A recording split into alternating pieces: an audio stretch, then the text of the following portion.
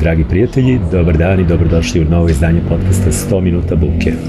Na početku podcasta zamolit ću vas naravno da nas zapratite na YouTube-u i da nas podržite na Patreonu i Paypalu vašim donacijama, svi linkovi su ispod videa. Novi gost našeg današnjeg podcasta je Luka Tripković, naš prijatelj, sjajan pisac, slikar i izuzetno elokventan i pametan mlad čovek.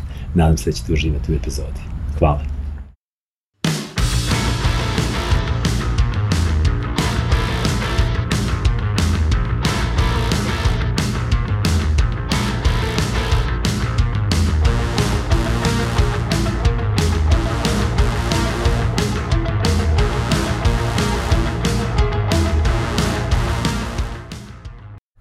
Zdravo Luka, dobrodošao u podcast. Hvala na pozivu, ćao. Drago mi je da te vidim, mi smo se videli jedno duže vreme. Bio na jedan period kad smo se intenzivno družili, sarađivali nakon objavljivanja Crne knjige, ali smo onda imali onaj moment da nas je prekinula korona i nekako je sve stalo, ali evo, vraćamo se u sedlo. Kao i obično razgovor, volim da počnem sa najprozaičnijom mogućom temom, a to je šta ima novo. Odnosno, šta je aktuelno u tvom životu, s obzirom da si čovjek od, multifunkcional, multipraktik, baviš se raznim stvarima, doćemo do toga svega kroz razgovor, ali recimo šta je nešto što obeležava posljednjih par meseci tvog života i tvog rada? Pa evo baš najaktualnija stvar je da imamo prijemni na Fakultetu likovnih umetnosti koji se danas završava, tako da Ti si na fakultetu šta? Ti si asistent? Da, asistent u zadnjih godinu dana. Na kom predmetu?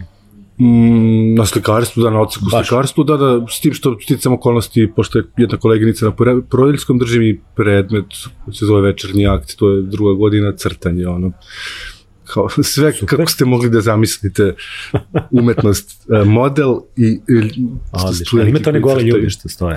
Da, goli modeli, mada to nije baš tako izazovno kao što znam da nije izazovno i video sam par puta sam prisustvovao i shvatio sam da nimalo nije izazovno, moje kliničke fantazije uopšte ne idu u tom pravcu, ali je dobro. Znači to je, i kako to izgleda? Prijemni je, sad smo ga malo skratili, bio 6 dana, onako cedili smo i ko suvi dren, sad je 4 dana, u zavisnosti od smera imaju različite zadatke, to je zapravo ispit sklonosti, tako se to zvanično zove. Jel tu jurite talente? Šta jurite na tom prijemnom ispitu? Tu juriš neku, talenat, pre svega, ali i pismenost, naravno. Jel očekuješ da imaju zanat neki u rukama? Ti znaš da je to neki fakultet za koji važi da uvek se javi više kandidata nego što se prima, tako da i da se ljudi pripremaju neku godinu. Koliko se javilo ove godine? Ove godine su imali porast od 30%, znači javilo se, sad ne znam, imamo odseku 50 i nešto, a primamo 28 recimo. Na vajanju se prima 10, javilo se 18, znači nije to kao u Jugi što je bilo po 5 ljudi, 6 na jedno mesto. FDU priče, javi se 300 za 5 glumačkih pozicija. Da, nije baš to, ali imali smo neki padovi godine i onda je sad krenulo, do duše opet kažem da, mi smo se trudili da sad malo osavremenimo i taj prijemni, da se, kako kažem kad dođe ona baba kod Đinđića pa kaže nije valjao kralj, nije valjao Tito, nije valjao Sloba, ne valjaš ni ti. Kaže, gospođo, možda je problem u vama. Tako su mi bili, možda je problem u nama i možda te klince treba da oslušnemo šta oni misle, ali bez nekih kompromisa koji bi narušili. A da li su te klinci sad kako oni stvaraju? Da li su oni otkrili nove tehnologije? Da li oni...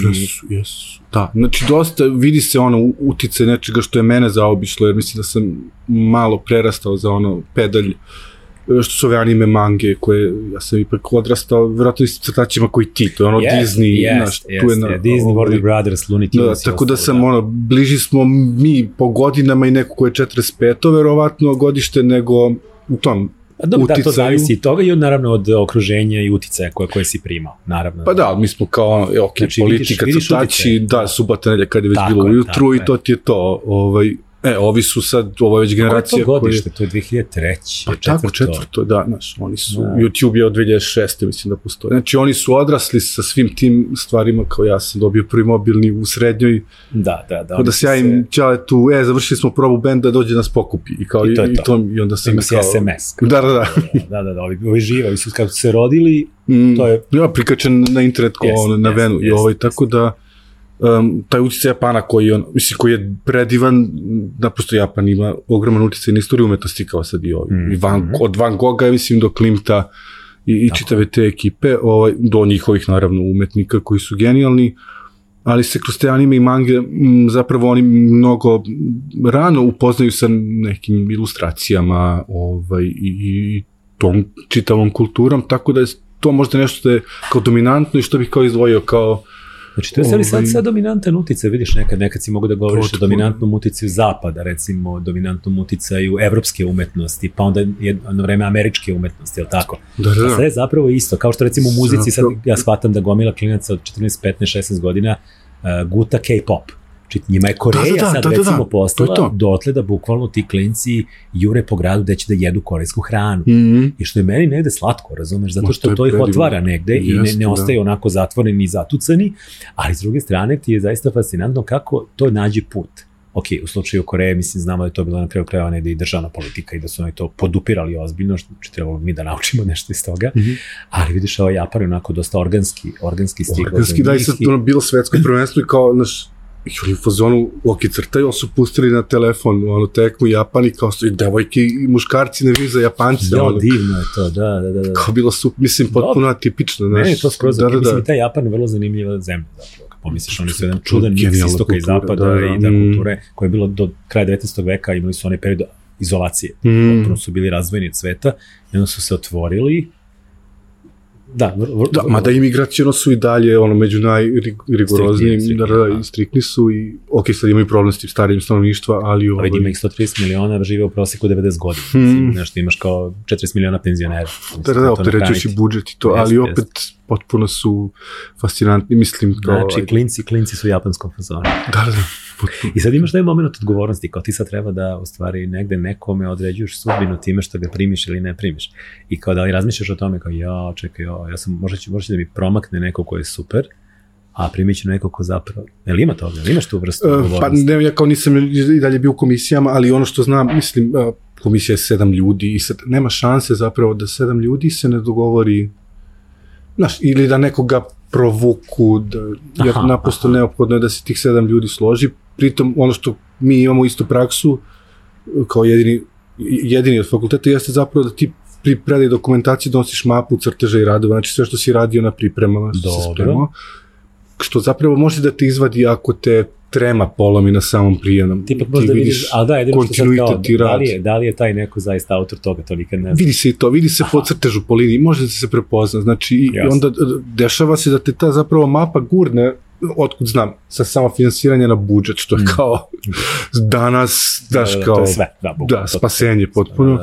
Koliko košta godine studiranje za ono koji nije na budžetu? Da je 180.000 sad. Da, to je stvarno... Mnogo je, ali to je tek skoro podignuto, mislim, naravno, ako ćemo u okviru bedi, sirotinji, kod nas, kad uzmeš obzir inflaciju, hoću kažem, kad sam studirao je bilo 120.000, znači... Što je vjerojatno bilo i više nego danas, 180. Pa, otprilike, 240% je inflacija kumulativno, tako da... To je velika žrtva zapravo za roditelji i sve. Jeste, stanovi... Da deca nisu iz Beograda. Da, mislim, to je... Meni je to uvek fascinantno, mislim, kada ti si taj čovjek. Da. Je došao tako u Beograd, studirao i ostalo, mislim, to je ono... I nevjerovatno je da, znaš, jako je teško i čini, mislim, dosta studenta, ono što sam primetio isto kao razliku je da dosta mladih ljudi zapravo radi. Da. A ti, nažalost, dalje imaš neki rigidan sistem nastave koji je iz socijalizma još ostao zapravo. Ti nije omogućeno da imaš part-time job. Što inače recimo na zapadu najnormalnija stvar i očekuje se da ljudi, mladi ljudi... Jer i oni ako nemaju za školarinu, mislim, mogu se vratiti u Kentucky. Tako je, da prže piliće. Da. Tako da, je to, još da me neko pita, mogu sa poslednjeg časa, kao počinje mi smena, u Americi, znaš, otvaraju, kao, brate, idi, nemoj da me pitaš, mislim, ako mu ne dam da radi, neće ni da studije, mislim, i onda ništa nismo uradili. Tako da, eto, to su neke stvari koje samo, koliko ja sam diplomirao pre 8 godina, znači, nije to sad bilo pre Hrista. Dobro, ali ako ništa drugo ti uradilo s tim klincima, ipak imaš tu neku generacijsku bliskost koju verovatno neke tvoje starije koleginice i kolege nemaju i kapiram da možeš da ih provališ i da možeš da ih skapiraš i ne sam pročitao, to si negde napisao da je tebe recimo rad sa tvojim mentorom Miletom Prodanovićem da ti je jako značio i da je on bio jako otvoren za tebe i da je on uticao na tebe. Na kraju krajeva, eto, došli smo do toga da si ti čovjek koji se bavi i pisanjem i slikanjem, kao i Mileta, i da on zapravo, napravili ste neki očinsko-prijateljski odnos je tu postojao i da si ti rekao da se nadaš da ćeš ti bukvalno 50% toga što je Mileta tebi davao, ti uspeti ovim klincima da daš. Pa da, mislim... Da vratiš taj neki dug zapravo. Jer, to, znaš kao, ti kad dođeš na akademiju, sad ja sam upao kod njega u klasu, to je sad po onom spisku, pa sad oni to rasporede. A to je, znači, čista slučajnost? Nekada slučajnost, ono da kažem, random. I s tim što sam ja ušao kod njega u klasu i to je u Rajićevoj, u suterenu, znači nema prozora, memljivo, a mi imamo inače, osim zgrade ovde i klub akademija i to u Rajićevoj, ljudi po tome bolje znaju. Imamo 2 divne zgrade, jedna na Senjaku, druga je na Topčideru. Stvorene za rad. Da, koje su izgrađene tipski i planski za fakultet, za velike atelje. Tu je recimo Milo Milunović imao svoje atelje, to su oni filmske scene, prozori od 10 metara. Italijanski film, Da. Potpuno genijalno i ja sam bio ja ću promenim klasu, idem gore, mislim uslovi za rad, vamo tamo. Međutim, onda je Miletel, kako nas je primio, rekao, ja mislim da danas kao umetnik mora bude đavolski dobro obrazovan. I ja sam bio pozvan, okej, saslušam ja ovog tipa što ima da kaže. Tako da, sticam nekih čudnih okolnosti, mislim čudnih, sam upisao kod njega, onda kako sam ja išao u više godine i on išao u više zdvanja, tako da sam i završio kod njega, iako to kod nas nije slučaj, jer prve 2 godine si u toj nekoj osnovnoj klasi, a od 3. do 5. ideš u te više godine, koje drže te sad redovne naredne profe. I to, tako da eto sam ga nekako namestilo se. Šta si dobio od njega? Pa znaš šta, neku potpuno širi. Prvo što sam dobio, zapravo možda što je najvažnije, je da skontaš, znaš što je čovjek koji je odrastao u Beogradu, rođen u Vuka Karadžića, ja mislim, to je ulica 2 metra od Kneza, koji je u fazonu, ko ti kaže da je iz Beograda, beži od njega, jer kao ništa osim toga u životu nije ostvario. Ali to je najpametnija stvar koja možete da je. Znaš oni koji se busaju u grudi da su iz kruga dvojke? Da, i 15. generacija, Vidi, hvaljenje nečim, zašto nisi lično zaslužan je nešto najstrašnije. Ali da, kako ti kažem, onda shvatiš zapravo ovaj grad, jer svi smo mi negde došli tu. Tako je, svi su dođeši, mislim, svi smo mi. Ali shvatiš šta, znači, jeste on sad uništen u nekom arhitektonskom smislu, jeste ruiniran, jeste, mislim, sve to ide, znamo kako, ali shvatiš da zapravo je ono što je njegovo jezgro i ono što je neuništivo su ti ljudi. Dakle. Koji te prime bez ikakvog nezazora i zapravo su spremni da rade sa tobom i koji su u stanju da te odneguju, iskoristim to možda rogobatnu reč, i da zapravo da i ti dobiješ na širini, da naučiš neke stvari i to mi se desilo zapravo sa svim ljudima za koje sam onako mislio sa strane da su, mislim, de facto jesu nešto sad uspešni u nekom smislu, ne mogu da kažem sad zvezde ili ikone, jer nisu. Sam mislio, ne znam, kad moj prof ode na trafiku, da ova zove kao i još koji bi bio na trafici, naravno niko nema pojma ko su. Ne, to su sve onim malim uskim bablovima zvezde. Da, bablovim, ali onda sad, naravno, iz te neposrednosti sad, naravno, tako izna ceo Beograd, onda ne znam, preko njega upoznam pokojnog Branka Vučićevića, koji je, čovjek koji u tom trenutku ima 2 nacionalne penzije, razumeš, za prevodilaštvo i za filmski rad. koji inače bismo ga na faksu znali kao, to je onaj muž Marije Dragojlović. Znači, što je meni bilo super kod nas na faksu, zapravo shvatiš da si opet i na tom planu nekog rodne ravnopravnosti i čega god, znaš, nije bila ona njegova žena, nego je to bio onaj mu taj tip. To super. Koji je napravio Crni talac, koji je ono prevodio Freude, razumeš, radi s Borom Ćosićem na Mixed Media, koja je ono jedna od najvažnijih knjiga kao iz te epohe. Kao to ja ne može ove. Ali mislim, slikarke koja je genijalna, by the way, potpuno. Tako treba da bude tako, to je super. Jeste, da. I što hoće kažem, onda kao, treba mi nešto da se nađemo, ja sam mu tražio sad kopiju filma Bate Čengića, Slike života udarnika, jer to, mislim da čak i u kinoteci nije tad postojalo, bla, bla, bla, on je imao neki CD, nešto, da. Poseban film. Da, i Miletan me najavi, kao, aj se nađemo, poslala me žena da idem po toalet za mačke, pa tu negde Strahića. Onda kao, si shvatiš on čovek koji je... Ja sam ga upoznao u knjižari Beopolis. Da, potpuno neposredan čičica. Skroman, onako, ali, znaš, kad izbija iz nekoga nešto, neka vatra, neki žar. Znanje i širina i sve. Znaš, kao...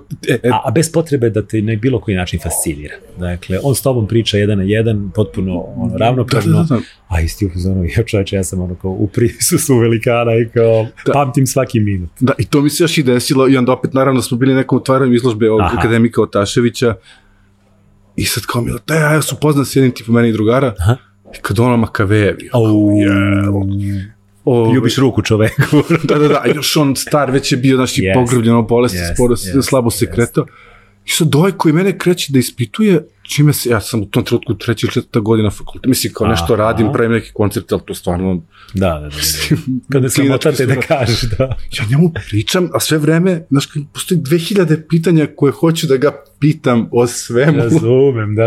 I taj čičica koji sad sa pažnjom i mene probi, kao naprosto meni nepristojno mi da ga prekine, kako ga briga. Ja sam nebitan, da ja tebe da pitam nešto. Tako da, eto. Ja to se ja imao te osjećaj kad sam me upoznao Slobodana Šijana. Isto sam bio, znači, klecale su mi noge, ne znaš šta da pitaš, ne znaš šta da kažeš, znači bukvalno ćaskaš nešto i kao samo da ovo potraje. Da. Odlično. Ali eto to je, znaš kao, mislim da se vrati sad na pointu šta tebi neko ko je pedagog može da da, mislim može ti da neke stvari kojima nisi mogao ni da sanjaš. On tebi daje širinu, znaš, to je ono što je čini mi se bitno, kad je bio Igor Štiks ovde kad smo radili razgovor, on je baš rekao jednu po meni stvar s kojom se ja isto slažem i to isto mislim, a to je da zapravo ta širina obrazovanja čini kvalitetnog, pa onda stavimo crtu, popiši šta god hoćeš.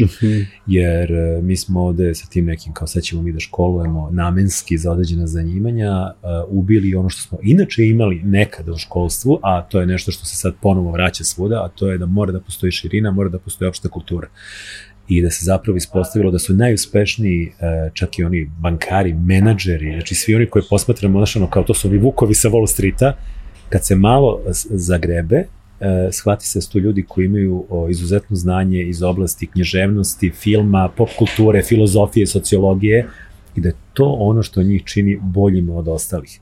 Znaš, nisu ovakvi, nego su ovakvi i oni kapiraju stvari, oni čitaju ljude, oni čitaju između redova, oni koriste svo to sakupljeno iskustvo i znanje koje su ostavili svi ti stvaraoci da bi bili bolji u svom poslu.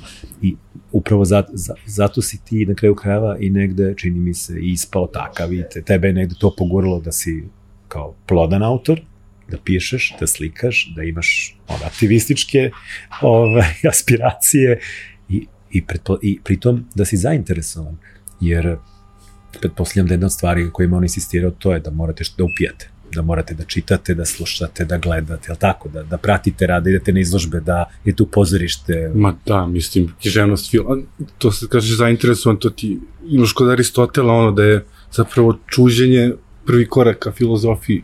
Jel da? Ti ne možeš, a čuđenje je sad jako, mislim, zanimljiva stvar, jer ona jeste neki spoj znanja i neznanja. Ti zapravo da bi se začutio, moraš da priznaš sebi da nešto ne znaš. A da bi priznao sebi, ipak moraš nešto da znaš i da imaš neku svest. Upravo to, da, i da si spreman, i onda sam baš razmišljao ovih dana kao, ljudi, primitivne zajednice, one kad se začude nad nečim, pa ne znaju da ne znaju, eto kako kreću mitovi, legende, jer se objašnjava, ok, svetilija, bace, ono, koplje šta god munje. Mora da se napravi taj prvi korak u znanje da bi se onda nastavio. To čini mi se i razvoja civilizacije.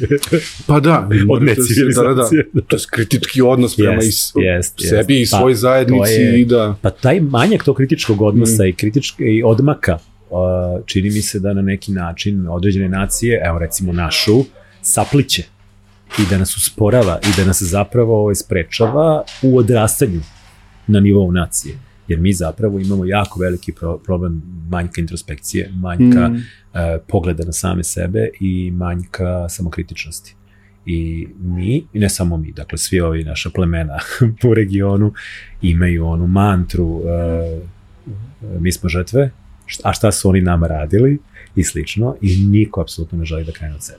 Dakle, a dok to ne uradiš, tebi zapravo nema dalje. Nisu Nemci tu gde su sada tako. Nemci su tu zato što su između ostalog posle Drugog svjetskog rata prošli kroz neku katarzu, kajanje i sve ostalo da bi izrasli ovako veliku naciju. Japan isto, evo, pričamo o tome da su gubitnici Drugog svjetskog rata među najuspešnijim zemljama, tako? Jesu i mnogo strašno. Skoro sam nešto istraživao oko tih, pošto sada pišem nešto o nekom ratnom zločincu i to, baš Japan i bacanje atomske bombe, mislim, ne znam, ja nisam znao do skoro, nikim mi pao na pamet, zašto je baš Nagoya i Zašto?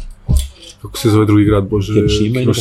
Hirošima i Nagasaki, da izvijem. Nagoya je ipak igrao Pixi, tamo da to povuku. Nagoya Grand Hussein. Zato što su bila jedina dva grada koje nisu bila bombardovana. Znači, bili su 100% očuvani, da bi napravili kontrast i da im pokažu šta može da im se uradi.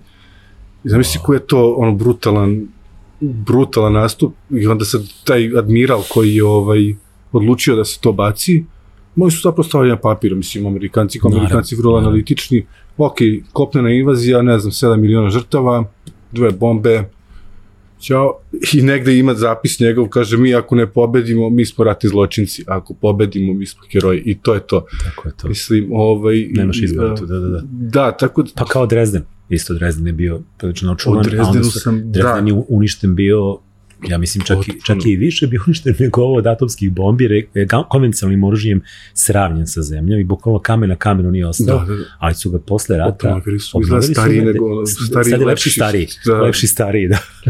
By the way, za Dresden isto jedna, nije vaš not so much fun fact, oni su zapravo bacanjem tih bombi napravili neku vrstu mehura, da taj vazduh nije mogao da ode nigde, imploziju, da je gradom krenulo da ide užareni vazduh zapravo. I prži sve pred sobom. On je sve prži, on je topio ljude, recimo od ljudi u skloništima su ostale samo kosti, onako bele, kao kada raskuvaš neki pasulj. Znaš ti ko je bio, ko je veliki pisac koga je Dresden promenio?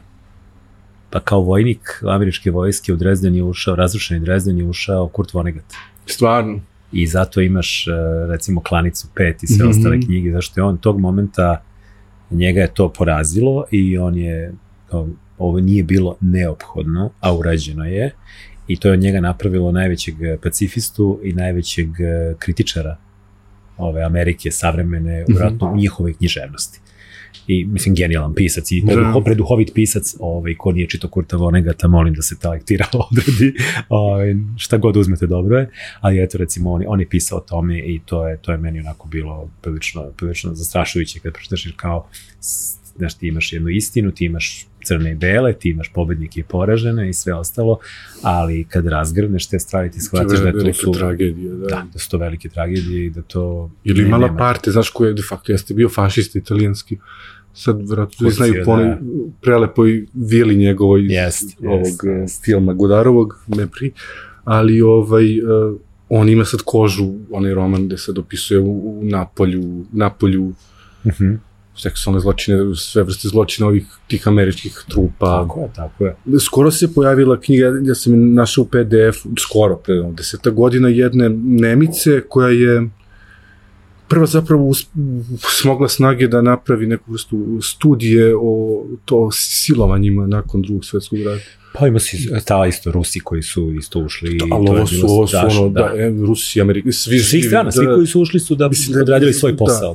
Da slažem, mislim da je bilo nešto tipa 600.000, neka suluda cifra. Čak i u Nemačkoj on nije baš okej da se priča o tome jer prevelika je to trauma, znaš.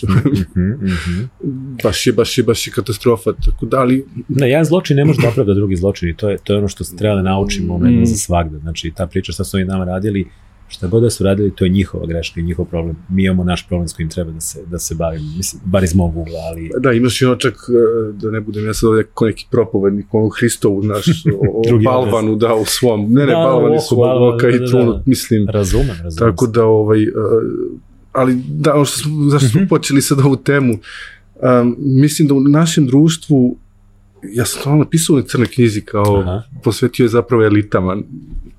Znaš šta, kad onaj koji je potlačen i koji nema nije imao ni prilike da se obrazuje, mislim, šta god, ovo što se sad zove sendvičarem pogrdno. Startna pozicija mu je u startu bila. Da, kad on vidi da je doktor, pop, učitelj, da se prodao za neke sitne pare, pa mislim, neće on da radi, mislim, i sad mi dočekujemo... Čekuješ od njega proletarsku revoluciju, da. Važi, mislim, i proletarsku revoluciju izveli generali, prekaljeni Španije, mislim, tako da, plus sa parama, naravno i oružjem i tako da, mislim, skoro sam imao baš kad je bio ovaj kontra meeting i sad me ova modelka jedna pita, onako romkinja preslatka jedna, profesore, dobila sam poruku i pokazuje mi sad, ne znam, nalazimo se tu i tu, mogu da idem kao čoveče, i znaš, ne znam, 20.000 tu, jasno, ima staru majku, 2 ćerke, brate, idi za, naš njoj je 10% povećanje plate. Tako, da. I sad ti nekome da, znaš, ili da ga preziraš zbog toga, mislim, je li on kriv za to? Pa nije. Preziri ove gore koji su stvorili takve uslove i koji ga iskorišćavaju. Da, i uvek će sa tim elitama problemi sa njihovim ćutanjem i njihovim, kad vidiš, ono što oni dobiju, to je mnogo manje nego što ta žena dobije te 2000. Mislim, u procentu. Da. I etički i moral, a plus oni imaju obavezu jer kao, ne znam, intelektualci, obrazovani, privilegovani ljudi. Trebalo bi da imaju, da... Ti kad si na fakultetu, tebi je posao da se baviš i sa tim stvarima. Mislim, tako je. Zato manje radiš da bi mogao više da radiš na ovome, mislim. A da ovaj što radi u rudniku koji ne stiže to da radi, da bi mu ti to servirao, mislim, razumeš, tako da nije baš ni pošten. Sejriti nad nečijim bedom i sa visine, pljuckati, mislim, iz svog lepog komfora. Da. Pa, mislim. Ajmo malo da se vratimo u prošlost. Evo, ti si mi prvi Valjevac u gostu. Kako to? Imali smo Marčela iz Paraćina, imali smo Štiksa i Miljenka koji su nam iz Rajlije, imali smo Đurđicu koja je iz Viteza. Ima dakle tu šarao po Jugoslaviji ozbiljno. Pa evo i Vladar Sinijević rođen u Puli. Da. To sam bio prenebrego. Tako da zapravo najmanje ima rođenih Beograđana i to mi je jako drago zato što smo pričali upravo ljudi koji dođu u Beograd zapravo ga podižu i donose mu kvalitet. Ti si 1989. rođen u Valjevu. 80, da, si rekao 80, jesi. 89. I razmišljam da ti i Milica Vučković ste iste generacije. Da. Vi ste, samo što je ona na primenjenoj i ti si na FDU. Na FLU. I vi ste sad onako dosta udaljeni generacijski od mene i meni, opet mi je bilo zanimljivo kad sam razgovarao sa njom da je zapravo imala dosta stvari, bar do tamo nekih 10-11 godine u odrastanju koji su bilo više manje kao prepisano moje odrastanje. Što je super, crtači, da, što kažeš, telefoni nisu ušli u vaše živote, ništa od toga i dalje. Tu na televiziji je bilo, možda ne 2, ali bilo 5-6 kanala, realno, koji su mogli da se gledaju. Neki od njih su bili tipa Art, pa sve jasno. Ali kako je izgledalo Valjevo od tvojeg odrastanja? Ti praktično se ne sećaš ničega, tvoja prva sećanja verovatno sežu neku 94. 5. Mislim da je to imaš 5-6 godina. Predškolsko neko. Da, ali to ne mogu te pitam ni za kakve društvene okolnosti, jer prosto ti si dete, ali kako izgleda to Valjevo tvojeg detinjstva? U kom kraju Valjeva si rođen? Čime su se bavili tvoji roditelji? Imaš li braći ili sestara? Kako to izgledalo? Imam brata, udadoh ga za vikend, pa sam se malo zato i razboleo. Udao sam brat. Da. Je li on stariji? Nije mlađi. Je bilo ono čuveno pitanje, a šta ti čekaš? Nije. Ali dobra vez za tebe da je sad brat na neki način malo to amortizovao i još ako dobije dete u nekom doglednom vremenu. Ja sam miran. Ti si miran 3-4 godine, ali onda kreće nova tura, dobro. Kako izgleda to tvoje odrastanje? Pa izgleda jako, mislim, specifično, jer ja to nisam znao, ali godini kada se ja rodio, Valjevo je zajedno za Ljubljanom bilo proglašeno za najljepši grad Jugoslavije. Valjevo je divno bilo, da. Da, ona ima neki urbani duh, ima taj jazz festival koji je zapravo najdugovečniji u Srbiji, jer je beogradski imao prekide u ovim krizama i bombardovanjima. A ovo je trajalo. Da, ovi su po svaku cenu to održavali.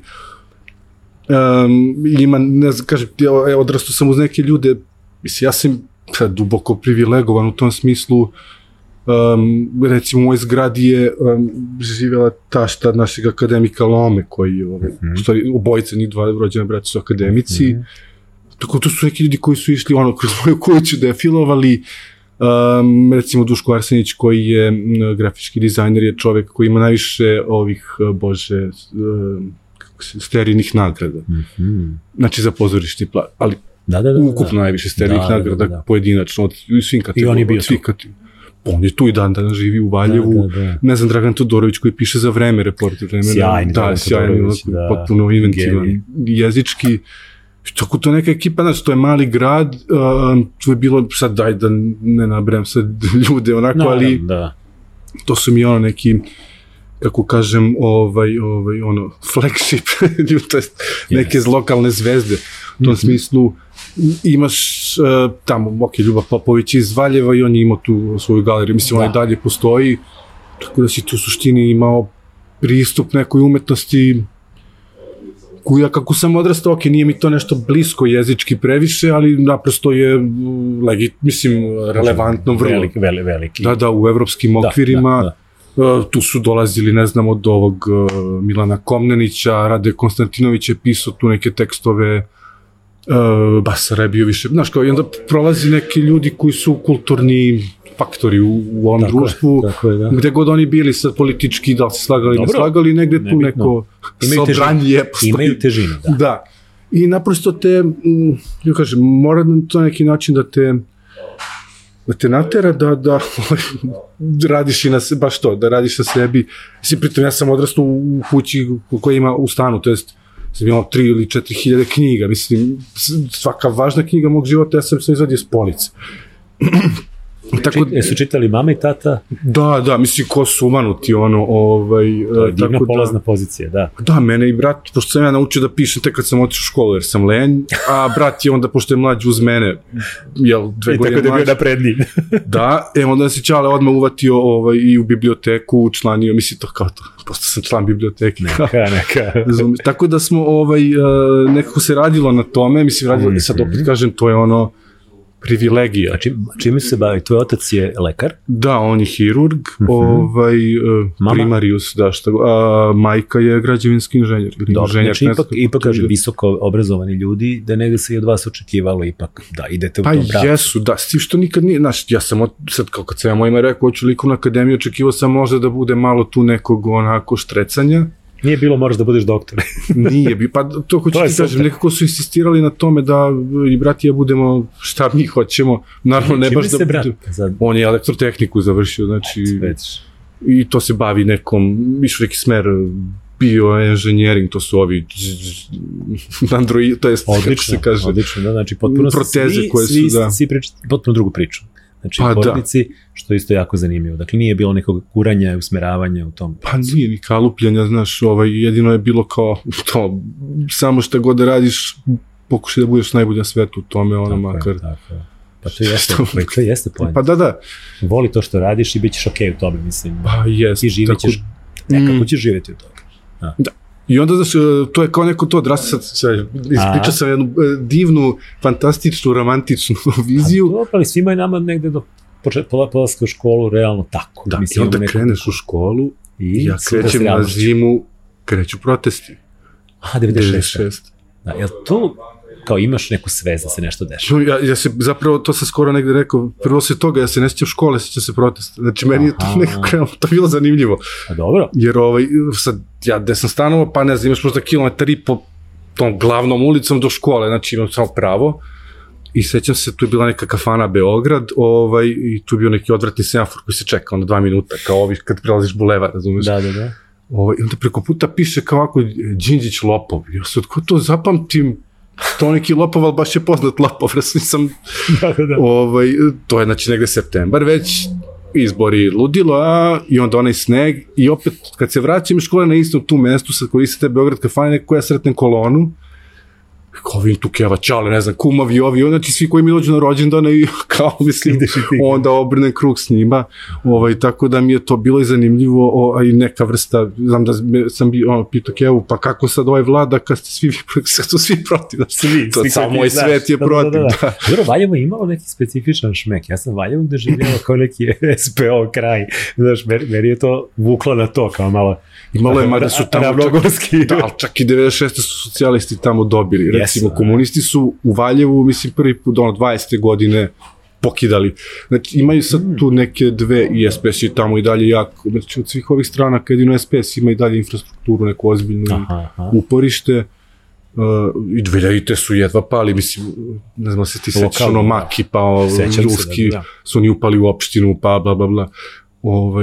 Tu je bilo jako mnogo otpora i da, verovatno i jeste sad te sad ideološke suprotne strane SP-ovske, tu dolazilo do tih tenzija i to je da jako je čudna neka sredina u tom smislu da imaš sad te dve potpuno, kako kažem, dijametralno suprotne. I kontroverzne u svakom smislu, a opet jedne i druge imaju sad neku iznimku, to je izgovor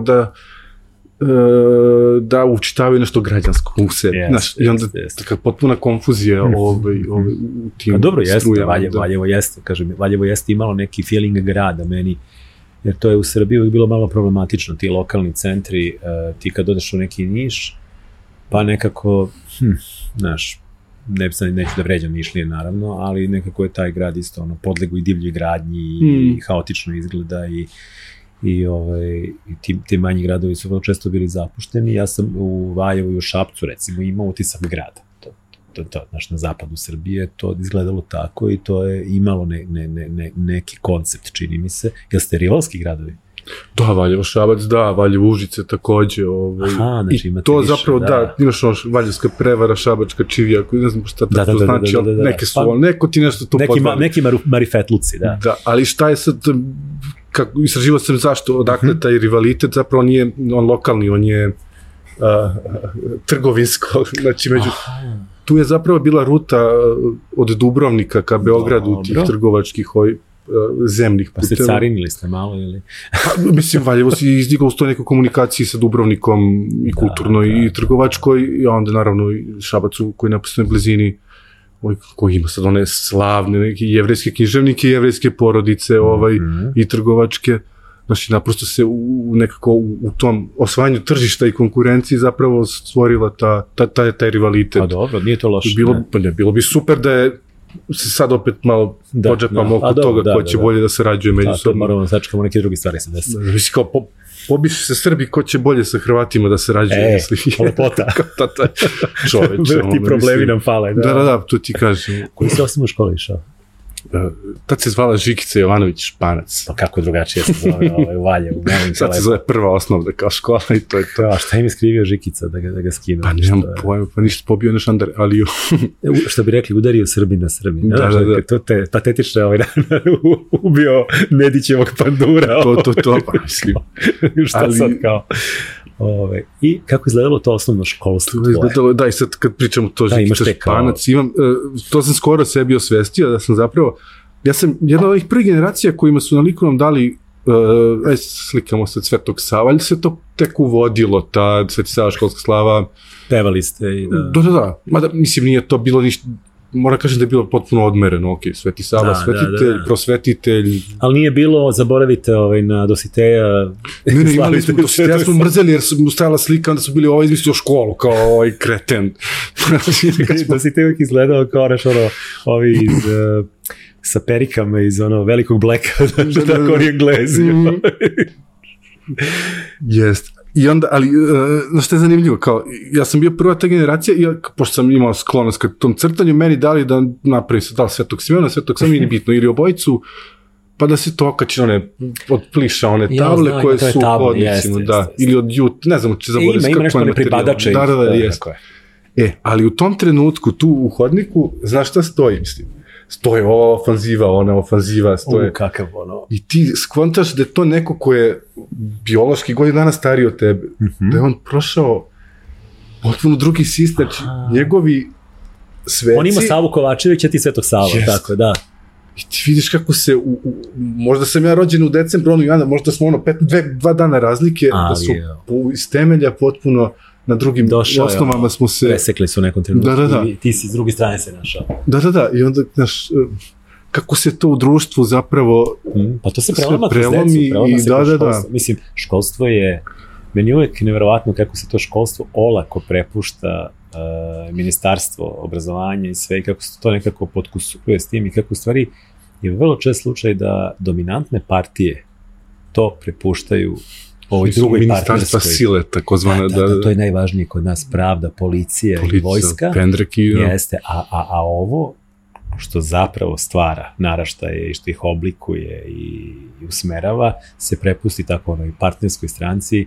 Meni se čini da je to ozbiljna glupost. Pa da, evo ti, malo pre si pomenuo ove ljude iz biznisa, mislim, slažem se čak i iz naših korporacija koji su visoko, koje sam im u čast upoznam, su to. Upoznao sam ih zato što su voljeli jednu moju knjigu. Mislim, ili su ti došli na izložbu. Da.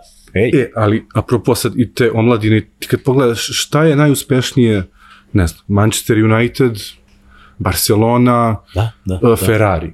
Mislim, ja sam bio u onom Maranelu, kao DF-a je Ferrari, fabrika, muzej Ferrari, i pored fabrike te ogromne, mastodonske neke montažne, imaš školu, srednju školu, znači neki pandan Nikoli Tesli u Beogradsku.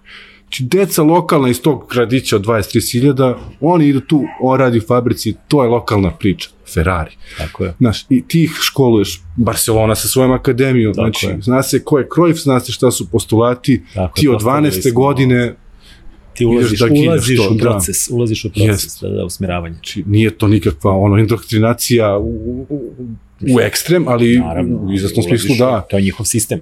Pa ti hoćeš, neće, niko te ne tera. Manchester je 2 puta uradio 2% prvak Evrope, mislim, za što je nešto godina. Da. Imaš plan, imaš sistem. Imaš lokalne klince, njih ćemo da edukujemo. Pa da, ali sve to može se primeniti, imaš i uspešne zemlje koje imaju ozbiljan sistem. Znači nije to može na mikro i na makro planu da se primeni, samo je pitanje da li postoji ideja i koja je vodilja zapravo ljudi koji upravljaju nekom zemljom. Da li vodilja samo da se uzme i zaradi ili je poenta da se nešto ostavi i da se utre neki put koji će narodne generacije ići, to još čekamo da se desi. To sad, da ne budem proglašen kolaboracionistom, ali ima to veze sa tim protestantskim duhom i sa Maxom Weberom, mislim i sa osjećajem pripadanja i ostavljanja nečega zajednici. Mislim, mi to imamo kroz ove zadužbine koje... A dobro, ti si imao to i u socijalizmu koji je de facto obrazovao ljude i vadio ih iz neke bede.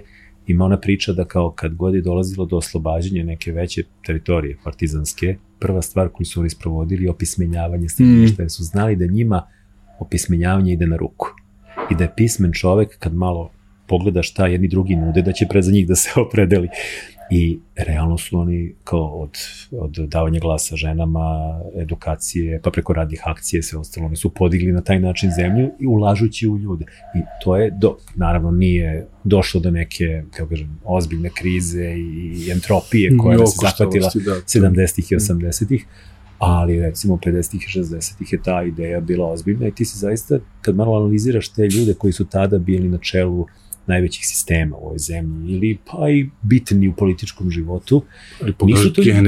Nisu se ljudi, niko se tu nije nešto abnormalno obogatio, sve su ljudi koji su imali neke stanove, ali stanove na nivou koje, ne znam, dobili i tvoji roditelji. A vodili su... To kao trosoban u 20. marta Kutaš Majdana. To ti kažem, a si uspeo kao u životu, da li ti država to? Da, ali ti si bio bitan faktor, ti si upravljao recimo koncernom od 1000 ljudi, koji je bio globalno bitan. I ti si radio za svoju zemlju, ti si se kao borio da ta firma napreduje i da ti radnici dobro zarađuju i kao da se neki višak novca stvori u ovoj zemlji. Dakle, postojalo je, znači i kroz te zadužbine i u socijalizmu i to se zapravo negde urušilo urušavanjem svih mogućih vrednosti 90. godina i ne znam da li imamo šanse da se vratimo na taj put, ali vidjet ćemo. Meni je porazno bilo, recimo, čitao sam memoare Svetozara Vukonovića Tempa, koji je, znači, general, na kraju rata je postao general, ali on je bio onaj što je stao na granicu pred Rusije 48. pred 200.000 tenkova, pa šta, nek bude šta, ja ne znam koliko si ispratio njegovu priču, on je, njegov rođeni brat je nakon rata u onom zbegu sad i ovih monarhista i četnika, tu je bilo sad svega, uhvatili su ga negde tamo u Hrvatskoj i on su javili kao, to su uhvatili, da, sad očekujući da će ovaj da interveniše, ovaj je bio, radi šta se radi. I usvojio je njegovog sina, bratovljevog sina i doveo ga u Beograd. I sad u tim memoarima jako je potresno, on je bio od onih ljudi koji su prolazili ceo svet da bi shvatili na koji način da se izvrši ona privredna reforma 65. I ne znam, ište u Kinu vam. I sad on piše tu neke krajem 60-ih, već je malo pao i u nemilost, ali piše, ja sam u tom trenutku shvatio da nama nema spasa. Da ovo ne radi. Znaš. Da. Zamisli sad čoveka sa tom vrstom ideala da on rođenog brata strelja, koji posle 20 godina shvati da je kapitalizam ipak neumitan. I sad snage da sebi mislim, i to je ono filmska priča, da on kad je umro na kraju tražio ga sahrane tamo u Crnoj Gori pored tog brata. Znači, ceo život je zapravo se negde vratio na početak. I mislim, znaš da je bio zapravo veliki skandal kad je na ploči bijelog dugmeta on je peo Pljuni zapjeve. On je pevao Padaj silo i nepravdo. Tako počinje Pljuni zapjeve, tako što on to peva. Zapravo je Goran Bregović teo da to peva Vice Vukov. Hrvatski pevač koji je pao u nemilost, kao bio valjda pristalica liberala i proglašen proustaškim i slično, zapravo bio hrvatski Đorđe Marijanović. I pošto je to bilo tu triki i mislim da su zbog tog plana i pakovali malo Bregovića u kepek, baš i slično, pa da mu objasni da to ne radi, onda je on se izvukao preko Tempa. Jer mu je Tempo bio jak lik, u smislu da je bio kao neki disident i bio u nekoj nemilosti, ali ipak nije bio na tom nivou problematičan, on je bio revolucionar čovjek. Disidentstvo u Jugoslaviji, to možda Đilas i ne znam da li je još neko tu. Nije on, mislim, on je prosto sklonjen. Ali mu nije dlaka z glave falila. I onda su njega angažali i on je tako pevao i to je bila opet nekakva provokacija koju je Bregović teo u tom trenutku da postigne, jer je to bio zapravo onaj moment gde je on, mislim, šta god misle o njemu, ali on je bio jugoslovenski nastrojen. I pokušao i kroz muziku sve da objasni kako je to, ajde da čuvamo ovo što imamo, zato što ono što dolazi neće biti dobro. Bar da se ne pobijemo, ako može. Bar da se ne pobijemo, ali taj najmanji zajednički nismo uspeli da dostignemo. Tako da. Eto, tempo, čitajte Tempa. Čitajte Tempa, mislim... Ja mislim da čitanje Tempa i čitanje ono što planiram da uzem da čitam, to je autobiografija Koče Popovića. To nisam pročitao i to sam čuo da je jako. Odličnu biografiju njegovu od ovog Dušana Čkrebića, koji je bio neki kasnije komunistički. Sećam se apsolutno Dušana Čkrebića. Ali to je tako dobro napisano sa izvorima, sa... To su isto ozbiljni igrači, ljudi koji su predratni intelektualci i Koča Popović je zapravo od svoje uloge i ovim bitkama odsudnim i posle što se sve izdešavalo. Da, i stalno je bio u nemilosti jer i tad se oglušio zapravo naređenje. On ih je spasao zato što se oglušio od naređenja. I kaže, javno moram da te kaznim, kao zbog discipline i to, ali kao naravno privatno hvala ti.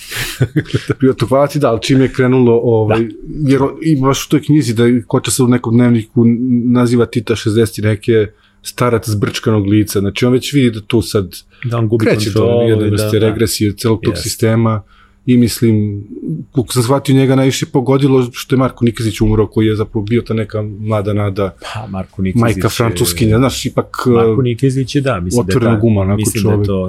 mislim da su i Milošević i sve ovo što je došlo posle zapravo nekakav rezultat Titovog sklanjanja tih liberala, koja je zapravo bila pravljenje ravnoteže nakon sklanjanja Masluka u Hrvatskoj. Znaš, tako da to su jer Nikezić, Latinka i ekipa su bili ljudi koji su tražili pluralizam u socijalizmu i demokratizaciju socijalizma, a ovaj je da li on ili ovi koji su ga savjetovali, nije bitno, već on ima 82-3 godine. Da, tu se isto negde kaže da je on, mislim, kad si star, on je već vratio se na boljševička podešavanja. Na Brežnjeva. Pa da li je to sad sentimentalnost staračka, mislim i za mladošću, žal. I sve ostalo, a i strah neki od ovih što dolazi, koji bi da menjaju njegov svet. Što bi rekao Bata Stojković. Pa jeste, onda vidiš da... Moj bi svet da menjaju. Da. I 40 godina posle toga ništa nije ostalo od tog, nažalost, mislim, svih tih ideja. Ali nažalost sve te bitne trenutke mi negde shvatimo sa velikim zakašnjenjem šta bi bilo kad bi bilo na školu. Ok, ti završavaš osnovnu školu, upisuješ koju srednju u Valjevu? Po srednju imamo jednu tu gimnaziju našu, Ponosi tu. Valjevska gimnazija, da. Jel dobra škola? U tvoje vreme bila? Jeste, ona je, mislim, među top 5 danas u Srbiji. A u tvoje vreme isto bilo? U moje vreme, sjećam se kad smo mi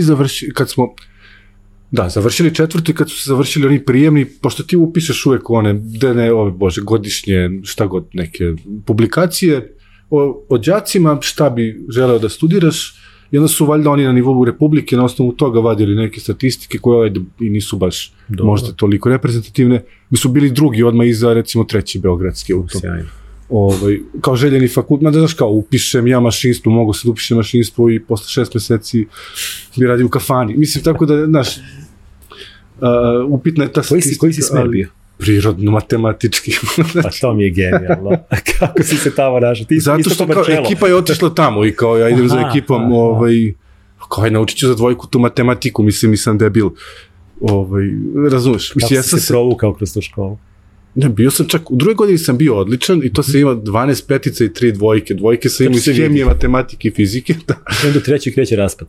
Onda sam shvatio da pa šta ovo nije, mislim, ja onako hoću, bile su mi opcije ili filozofija ili likovna, znači prosek tu nije bitan, važnije, u filozofiju ćeš svakako da upadneš ako se spremiš što je prijemni, na likovnu takođe, pošto kod nas čak je 30% iz škole, ne 60 ili ne, manje polovine svakako, tako da sam dopustio koja se čuo 2 godine da čitam, da radim šta lektiru koju ja hoću. Ja sam bar to doživio da nekaj između 2. i 3. godine ti zapravo negde doživiš neki break.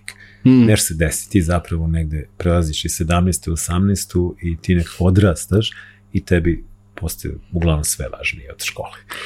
Da, znaš, kreću izlazi, kreću devojke, ozbiljno kreću neke veze, kreće rock and roll život i sve ostalo i to je period koji roditelji treba prežive. To je ono da...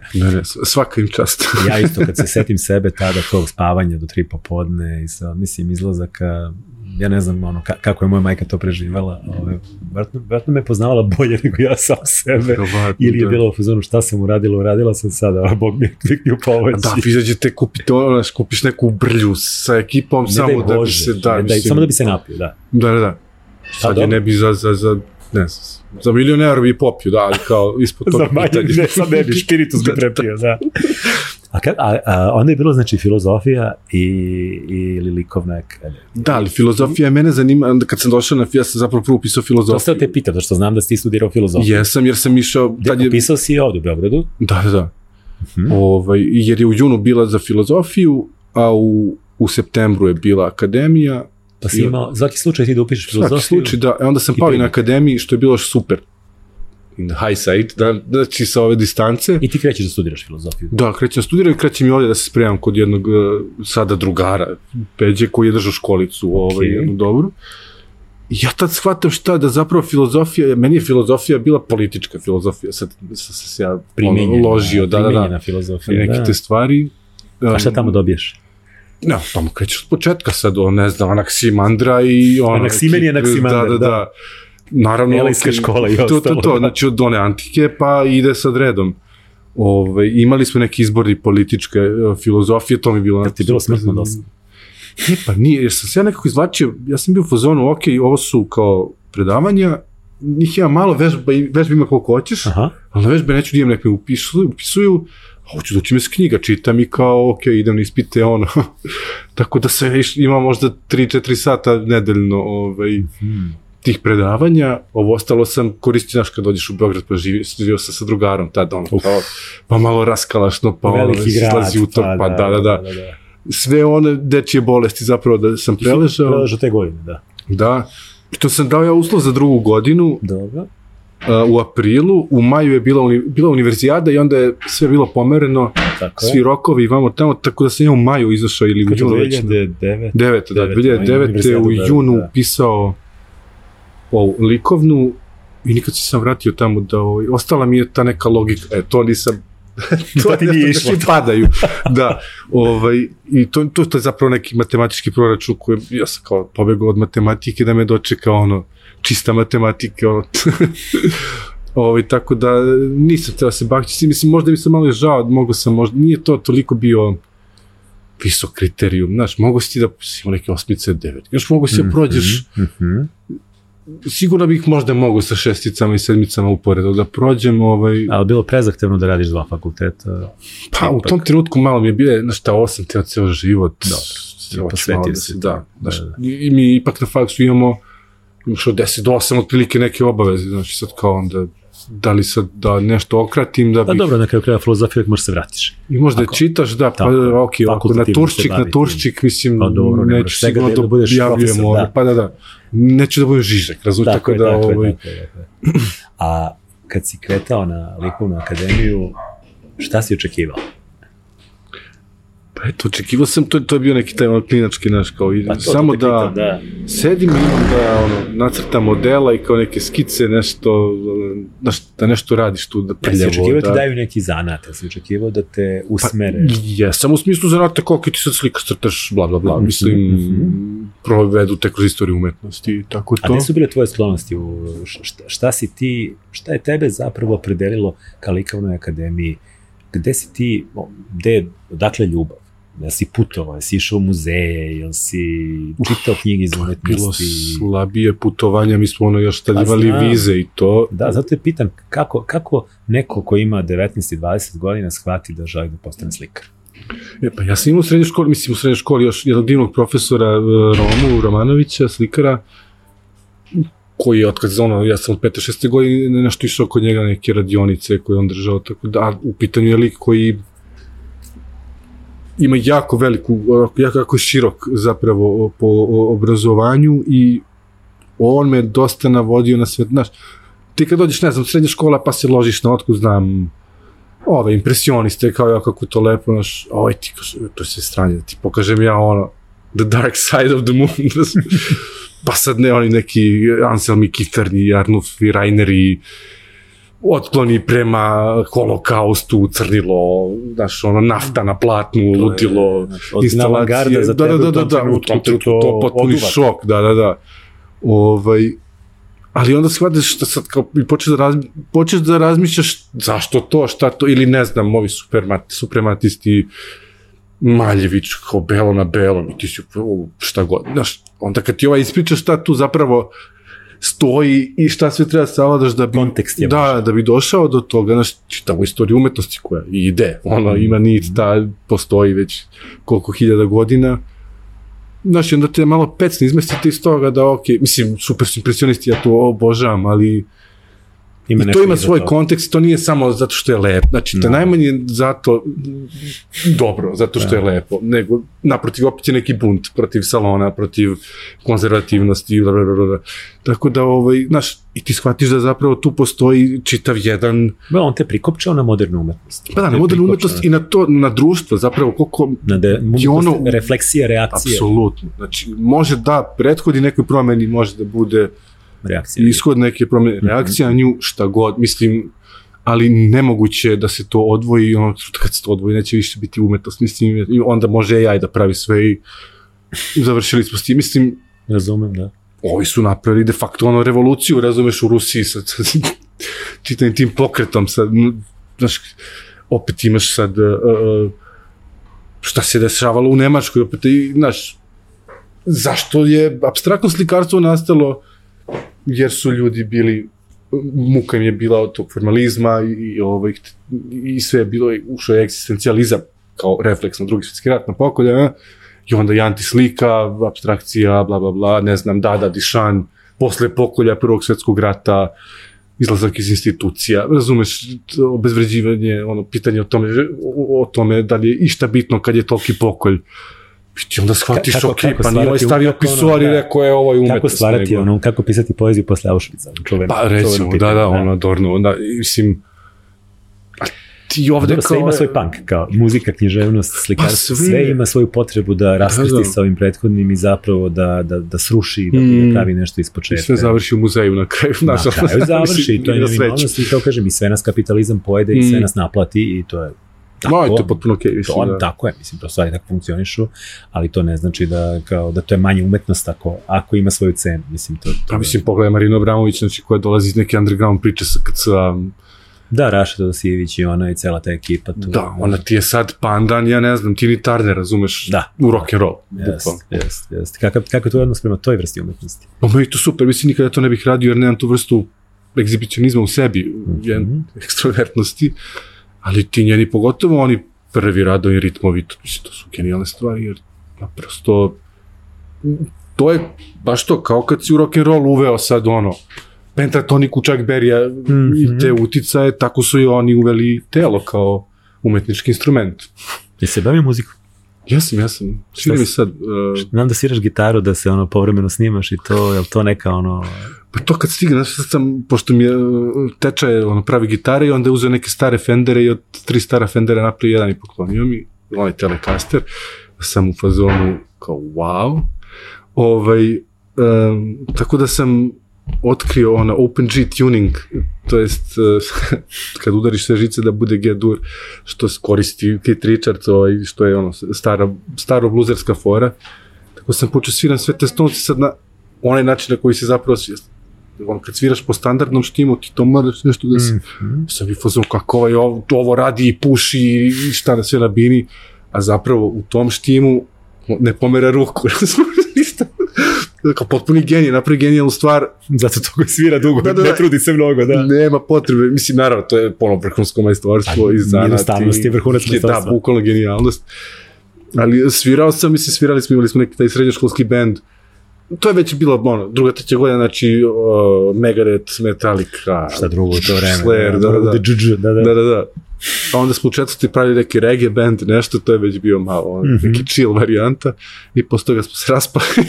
Ali dobro, znači imaš i tu vrstu potrebe, dakle, za tom vrstom nekako, sad da li ti je to opuštanje ili neka vrsta, ne znam. Pa i to je neka vrsta obreda, mislim, da ima neke mistike u tome da ti A sviraš za drugi ili samo za sebe? Pa sad samo za sebe, mislim... Ne malo dođe društvo, ti izvadiš gitaru, ajde da vas malo zabavim. Ne, to sam mrzeo, to ste ljudi, sam mrzeo najviše na svetu, To je 3 akorda i udri. To je kao što ti pošti slajdove sa letovanja. Bukvalno, ili priče iz vojski. A repertoar, najgora pesma od Bajage, najgora pesma od Cukića i najgora pesma bilo od Dugveta. I onda i Crni leptir. Da, i najgora pesma od New Group. Sve najgore. Da. Valjda su kao i ne znam, kad sam bio mlad, ne daj Bože, da, smoke on the water. Da. Pa dobro, okej. A ove stvari, znaš, kad ih sviraš u originalu, tu sad ne možeš bez orkestra, jer zapravo ovo su neki akustik obrade, nešto, ali ovo što je must, da. Da bi se vas ćelo. Tu ti treba i bend i bubnjari. Kad si postao fan Manchester Uniteda? Ja mislim da sam postao 99. Nakon onog Sheringema i Solskjera, da. Novi jezik, da. I tako nešto, usput, onda se zakači opet za tu romantiku i tu priču. Pa mora da postoji to. Mora, bezbive bebe, tragedija. Tako je. Naš lokalni mitologija mora da postoji. Moraš da imaš te likove, moraš da imaš Erika Cantonu, moraš da imaš... Da, ekipu Becksa. Becksa, Fergusona i ostale, oko kojih se pletu priče. I zapravo to je ona magija koja mora da postoji i to je to je sad ono što zapravo Manchester treba da vrati. Od kako je otišao Ferguson, mora da se napravi neki bypass. Porodična priča, da. Mora da se neko uspostavi tu da bude to i da ima nekakvu karizmu i da se od ljudi prave legende.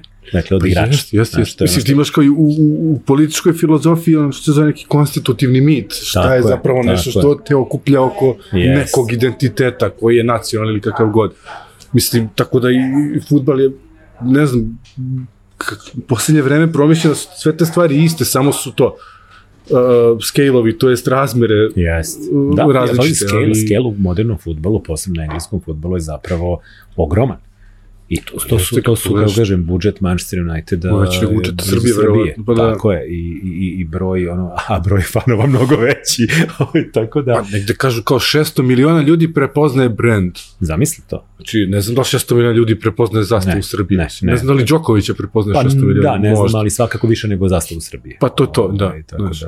Dobro, to mi isto, to su isto neki identitetski momenti zapravo koji su negde karakteristični za... Znači, kad sam ja bio klinac, prosto je nekako te određivalo između ostalog, uz ono, naravno, šta slušaš, čitaš, gledaš, za koga navijaš. S tim što je to bilo nekako dosta prozaično ovde, kao Zvezda ili Partizan. Moj deda navio za OFK Beograd, kao romantičarska priča. Ko Anđus. Ali recimo, jedini dva kluba, čini mi se, su bili u Beogradu koji nisu iz Beograda, a koji su imali nekakvu solidnu fan bazu. Ne računam sad došao neko iz Niša navija za Radnički, mislim, to je normalna stvar, ali da nisimo nikakve veze s tim, to su bili Hajduk iz Splita i Velež iz Mostara. Su bili nekako šmekirski timovi, šmekiri su igrali tamo i pritom su to bili, kao kažem, jasno određeno nekako partizanski timovi sa Zvezdom, znaš, i sve ostalo. Mislim, mnogi su imali Zvezdu, ali ovde to nekako baš imalo težinu. I zapravo raspadom Jugoslavije ceo taj lokalni fudbal i tamošnji i ovdašnji je izgubio mnogo na značaju, jer znaš, ona priča, hoće se odcepi Katalonija i šta ćete da igrate kao Barcelona i Spanjol svake nedelje. Mislim, koja je poenta Barcelone kad nema Reala? Znaš, tako i ovde, jeste, ostali si Zvezda i Partizan, izgubio si Dinamo, izgubio si Hajduk, izgubio si Sarajevo, Željezničar i sve ostale. I ja sam tu polako pustio tu priču i zapravo je meni isto trebao nešto da se vežem. Znaš, i kad se vezivo za Liverpool, ja sam isto povukao Liverpool iz onog vremena kad sam ja bio klinac, kad su oni bili 80-ih kraljevi. Znaš, to je do Heysela u stvari. I to te negde odredi, još kao ajde igraju neki napadački fudbal fajteri su, pa su dugo vremena bili veliki luzeri, pa sve ostalo, a i čak ti to negde. Ja sam jako volao Inter, zato što su bili luzeri, recimo. I to oni su mi bili drugi tim koji mi se dopada. Tako da je zapravo ta potreba i ta globalizacija koja je učinila svoje, da čak i u zemljama u kojima je fudbal relativno pristojan, tipa, ne znam, Nemačka, Holandija i ostalo, i opet ovi engleski klubovi imaju strašno mnogo fanova. Da. Oni su jednostavno postali globalni i oni u Hong Kongu i u Berlinu i u Beogradu navijaju za Manchester i za Liverpool. I to je tako. A znaš šta ima i tu? Tu je kompetitivnost lige, to jest opet sad dolazimo do nekog što je politika i što je raspodjela. Znači oni TV prava raspoređuju jednako, znači one koje 20 će dobije ko United, koji nije prvi, nažalost, ali ovo jako bude, znači ko prvi. U Španiji 80% dobiju ova dva tima. I sad igraju sami sa sobom. Ti nemaš Brighton, neki koji će napravi sistem. To pokazuje da kako demokratičnost zapravo stvara kompetitivnost. Pa upravo to, da. I da je zapravo ovaj moment da ti daješ najviše ovima, koji je u neku ruku najgori kapitalizam i u isto vreme jako liči na onu dirigovanu ekonomiju socijalizma. I zapravo ono intervencionizam neki ispada što je bez veze, a ovde kad daš svima isto, ti si stvorio ono slične, bazične, pa sad, za dalje se snađite, ali ipak može ti se desi i dalje, znaš da se, sad je City dominantan, ne samo zbog para, da se razumemo, pare imaju i drugi timovi, prosto oni su napravili sistem i Guardiola je napravio sistem i to ne možemo da ga pljujemo do sutra, ali on je čovjek genije i to je to. Već 7 koliko da. To nije slučajno. A nije on potrošio najviše. Nije, a recimo Brighton tek nije najviše potrošio. A poglede su. Ali hoću ti kažem da recimo isti princip ima NBA liga sa draftom, gde najgori dobijaju najbolje i to je način da se non stop sveža krv upumpava. Jer inače bi ti imao Lakers i Boston kao večite prvake. I Chicago. I to bi došao Jordan, ali tog Jordana oni ne bi dobili da nisu bili na dnu. Tako, zamisli da su Lakersi dobili Jordana uz Magica i Divca i Vortija i Džabara i ostalo, pa mislim, znaš kao... Evo sad je San Antonio opet dobio prvog pika od malog Francuza. A bili su dno. A sad su dobili klinca koji je u isto vreme i Shaq i Tim Duncan i Nikola Jokić. Imaš Popovića koji produži ugovor, tako da baš će bude zanimljivo. On će sad pravi novu ekipu. Tako da, to je čini mi se dobar princip i Englezi to zapravo dobro rade i marketinški rade. Društvo je zapravo, meni nekad malo nervira što mi ovde taj zapad gledamo tako kao nepravedan, a priori. Mi gledamo prekritički kao što isto gledamo nekritički. Da, zdravstvene zaštite, te vrste, ne znam, socijalnih nije to naravno idealno, mislim, šta je ovde socijalna pomoć, mislim, kad je dobiješ boje da nisi dobio, kao drugara koji dobije invalidsku penziju 12.000, kao ti, super. Da. Znači, bolje nemoj... Da kupiš benzin i šibicu se zaplaš. Da. Ima sad ovaj genijalan film Kena Loacha o čoveku koji pokuša dobije sad, kako beše, da li socijalno ili nešto, ne može se snađe, ali opet kod njih postoji ta vrsta nekog intervencionizma i bavljenja. Skoro sam baš čitao jednu Churchillovu biografiju i sad, znači, čitavo to društvo je zapravo stalo iz jedne ideje i sabornosti, šta god u tom trenutku koje možda i svako bi, ali opet, kažem, ta zdravstvena nega i mnogo je to drugačije nego u Americi, što mi to nekako povezujemo jedno sa drugim. Oni jesu izolacionisti, jesu nekako tako ljubomorno čuvaju to svoje ostrvo, koji svaki ostrvljanin... Naravno, pritom su i kolonijalisti, zeznuti, naravno sve to, mislim, zločini, genocidi, šta god hoćeš. Ajde kao da budemo realni u proceni, ajde kažemo šta je dobro, šta nije dobro. Ali ti ako vrediš, on će čoveče da te nagradi, mislim, nema tu... Mislim, nema veze, neki iz čiste koristi. Narod iskoristi, svako im mora da ima koristi. Mi smo sad to da bude neki altruizam. Samo majka će ti iz ljubavi nagraditi. Altruizam ne postoji van porodica, da se ne laži. I u porodici može se desiti, da. Mislim, da. Dobro, tebe englesko društvo fascinira, to mi je... Fascinira me, jer kao imam jednu vrstu odbojnosti, kao nerviraju me, razumiješ. Kad ih vidim u Grčkoj, oći poludim, idem na ostrva gde oni ne dolaze. Dobro, te koje ti srećeš tamo su ipak, kako bi rekao, malo... Pa da, znaš, kao, ti vidiš da zapravo su došli da se ispumpaju taj ventil od ovoga što je neki red i mislim, znaš, kao tamo... I neki pritisak, verovatno, koji postoji. Pritisak i financije i svega, mislim, sad su njima ovi računi za grejanje bili katastrofa, to smo i pričali, nešto. Da, to su stravične stvari, ali s druge strane to u neku ruku i, kako bi rekao, nagrada za Brexit, pa, kako bi rekao, ljudi, glasali ste, uživajte, to je ono što mi ovde živimo isto na našoj koži, jer smo glasali ovako, znači nemojte se žaliti, bar vi koji ste glasali. Ali da, fascinantno, imaš kod Pekića onaj sentimentalnu povest, ne znam što to nije ne u lektiri kao za književnost, nego za srpski jezik, nego za sociologiju ili u 4. godini.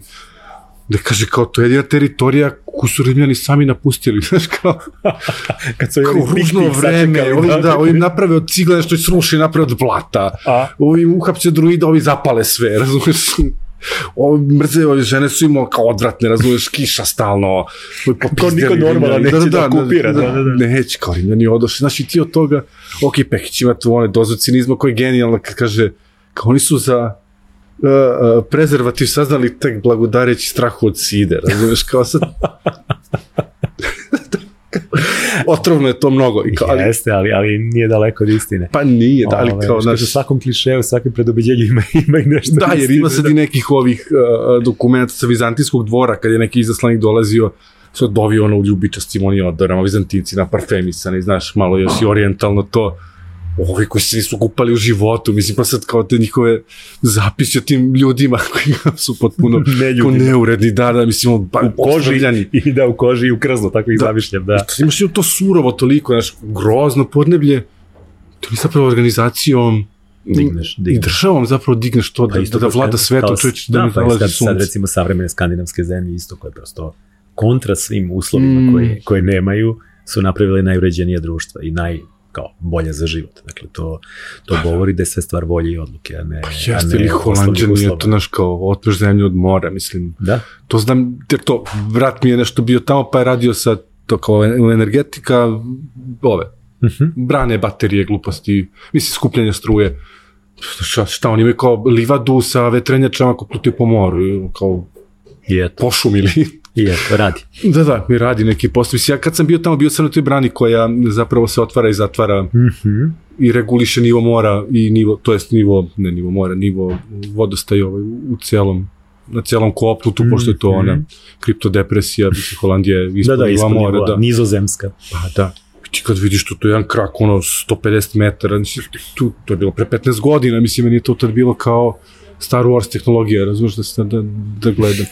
A opet to su ljudi, ja mislim, koliko ona je negde kao Vojvodina, recimo, pored teritoriji, znači, ima ih 3 put više, znači, gusto, ima dosta imigranata svega, Clarence Seedorf, razumiješ, Surinam ljudi, kolonije, sve začini, ali ta vrsta uređenosti, to da ti opet imaš neku svest o sebi, o tom društvu.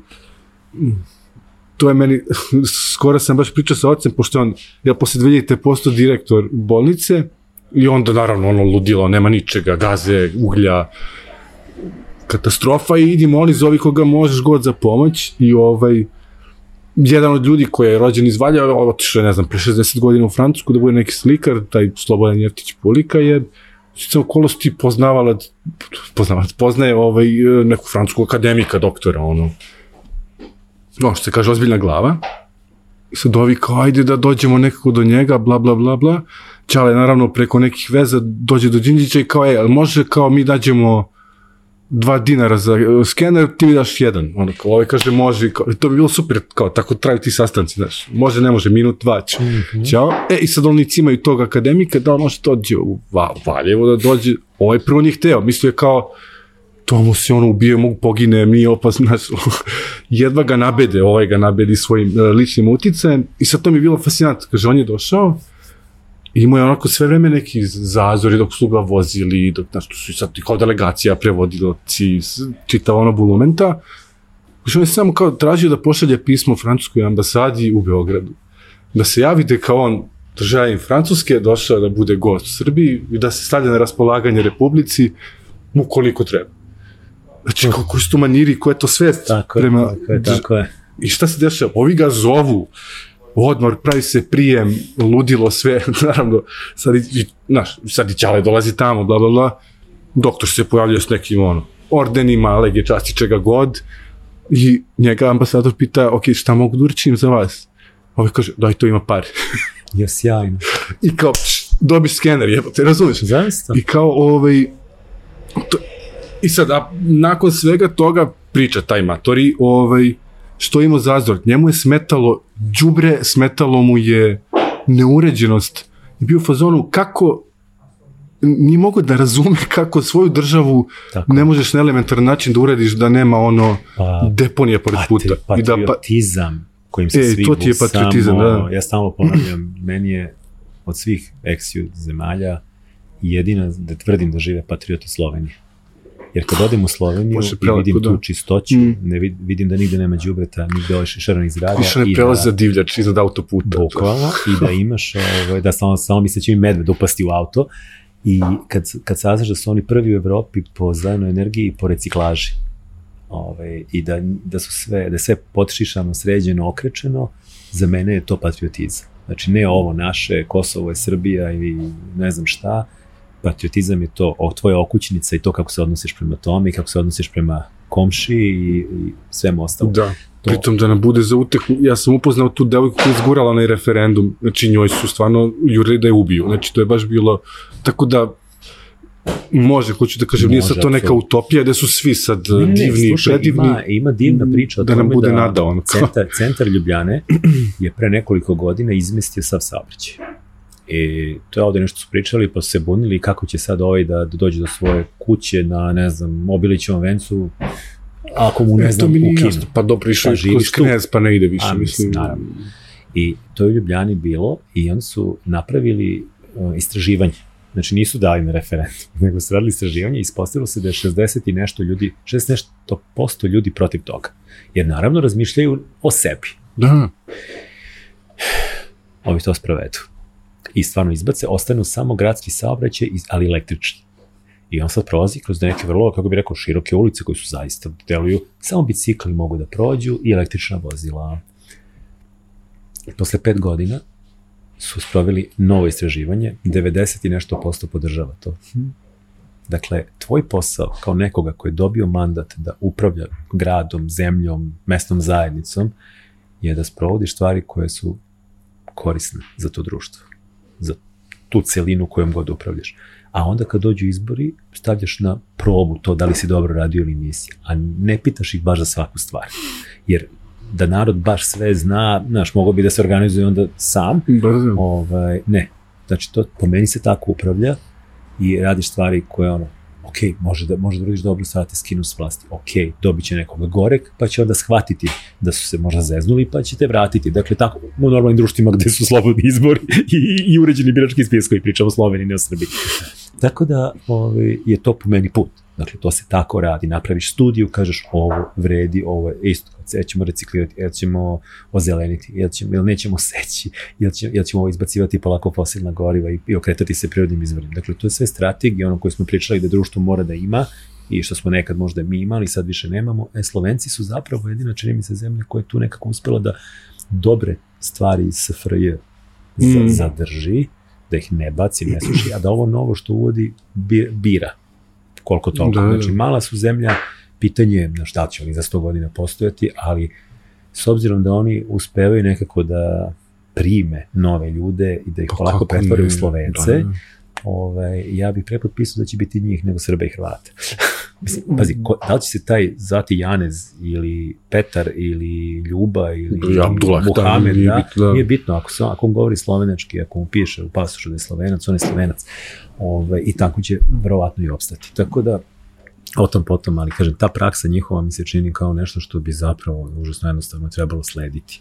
I nisu daleko i treba ih otići konsultovati, dovesti ovamo, da postave neke stvari na sličan način i nema razloga da stvari ne bi funkcionisali ovde. Da li ti sve imaš, mislim, i u istoriji, sad sam isto skoro čitao Rooseveltovu jednu biografiju, definitivno po meni možda i najveći njihov predsjednik, imao 4 mandata, ovaj 4. je imao kratko pa je umro, znaš šta, kao 32. pa onda kreće fašizam, pa 36. pa mislim da i kriza, pa kreće Drugi svjetski rat, mislim, vodio je zemlju samo u krizama i ostavio je nešto što se zove država blagostanje. New Deal koji je pokrenuo, da. Ta epizoda oko New Deala i skidanja sa zlatnog standarda, znači opozicija koja govori ti si komunista, narod koji u fazonu šta će se desi, katastrofa, optužuju ga, propada kapitalizam, ukidaš kapitalizam, izgurali su tu priču, mislim, znaš, pritom kao jedan od onih koji je stvarno to pokušao kao neki buržuj njujorški da razume onog iz Bible Belta i putovao stalno, znači komunicirao sa svojim građanima, šako može Roosevelt, može neko da odi 200 km od Beograda, znaš, koji je bio još paralisan i sve, mislim. Da to zaboravljamo. Da, i odradio i one konferencije sa ovim Staljom, Churchillom i ostalo, dakle, čovjek je oblikovao svet. Da. A pritom ima neku vrstu socijalne komponente u sebi i svesti, iako je, kažem, bio to rođen multimilion. Da, vrlo je pitanje da li se rađaju danas takvi ljudi, to je isto pitanje, i da u svojim rađanju, da li ih ovaj svet može proizvesti više. To je možda više, tako se vraćamo u školstvo i sad ono, znaš... Da li taj idealizam umro, ne znam.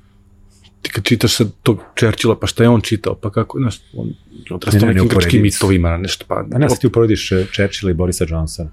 Ili uporediš koji pokušava da se i Roosevelta i recimo Trumpa, mislim, pa čak i Biden, mislim, to ne trpi poređenje ni na koji osnovi, znaš. Ali Obama imao neku vrstu širine i karizma, da. Znaš, ajmo uporedimo Šapića i Branka Pešića, mislim, kao užasno je porazno, realno, znaš, tako da ne dolazimo daleko. Interesovanje za čitanje, za knjige, to je, pretpostavljam, isto se paralelno što rekao, krenulo iz kuće, čitalo se u kući.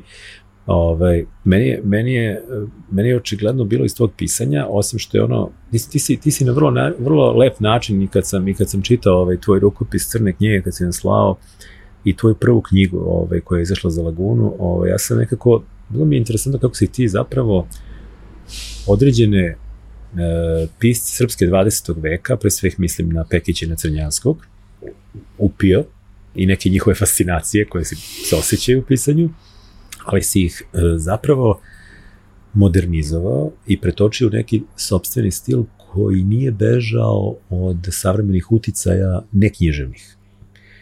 I ja sam u tvom pisanju video da ti gledaš, da ti pratiš, da si ti recimo čovjek koji prati Netflix. Ja sam video da si neko ko binge serije. Ja sam video da je tebi bliska dramaturgija filmova i serija, što apsolutno i treba da bude, zato što je prosto ti si dete ovog vremena i obraćaš se publici koja takođe na tome odrasta, oblikuje se i gradi svoj ukus. I onda se pitao sam te, si čitao Davida Mitchella, ti si rekao nisam, ja sam rekao da, ovo ima dodirnih tačaka sa Atlasom oblaka i baš mi drago što nisi čitao, zato što govori zapravo o tome da i ti hvataš taj neki duh vremena kao i on. Šta je tebe zapravo kao prvo, šta je te oblikovala kao pisca?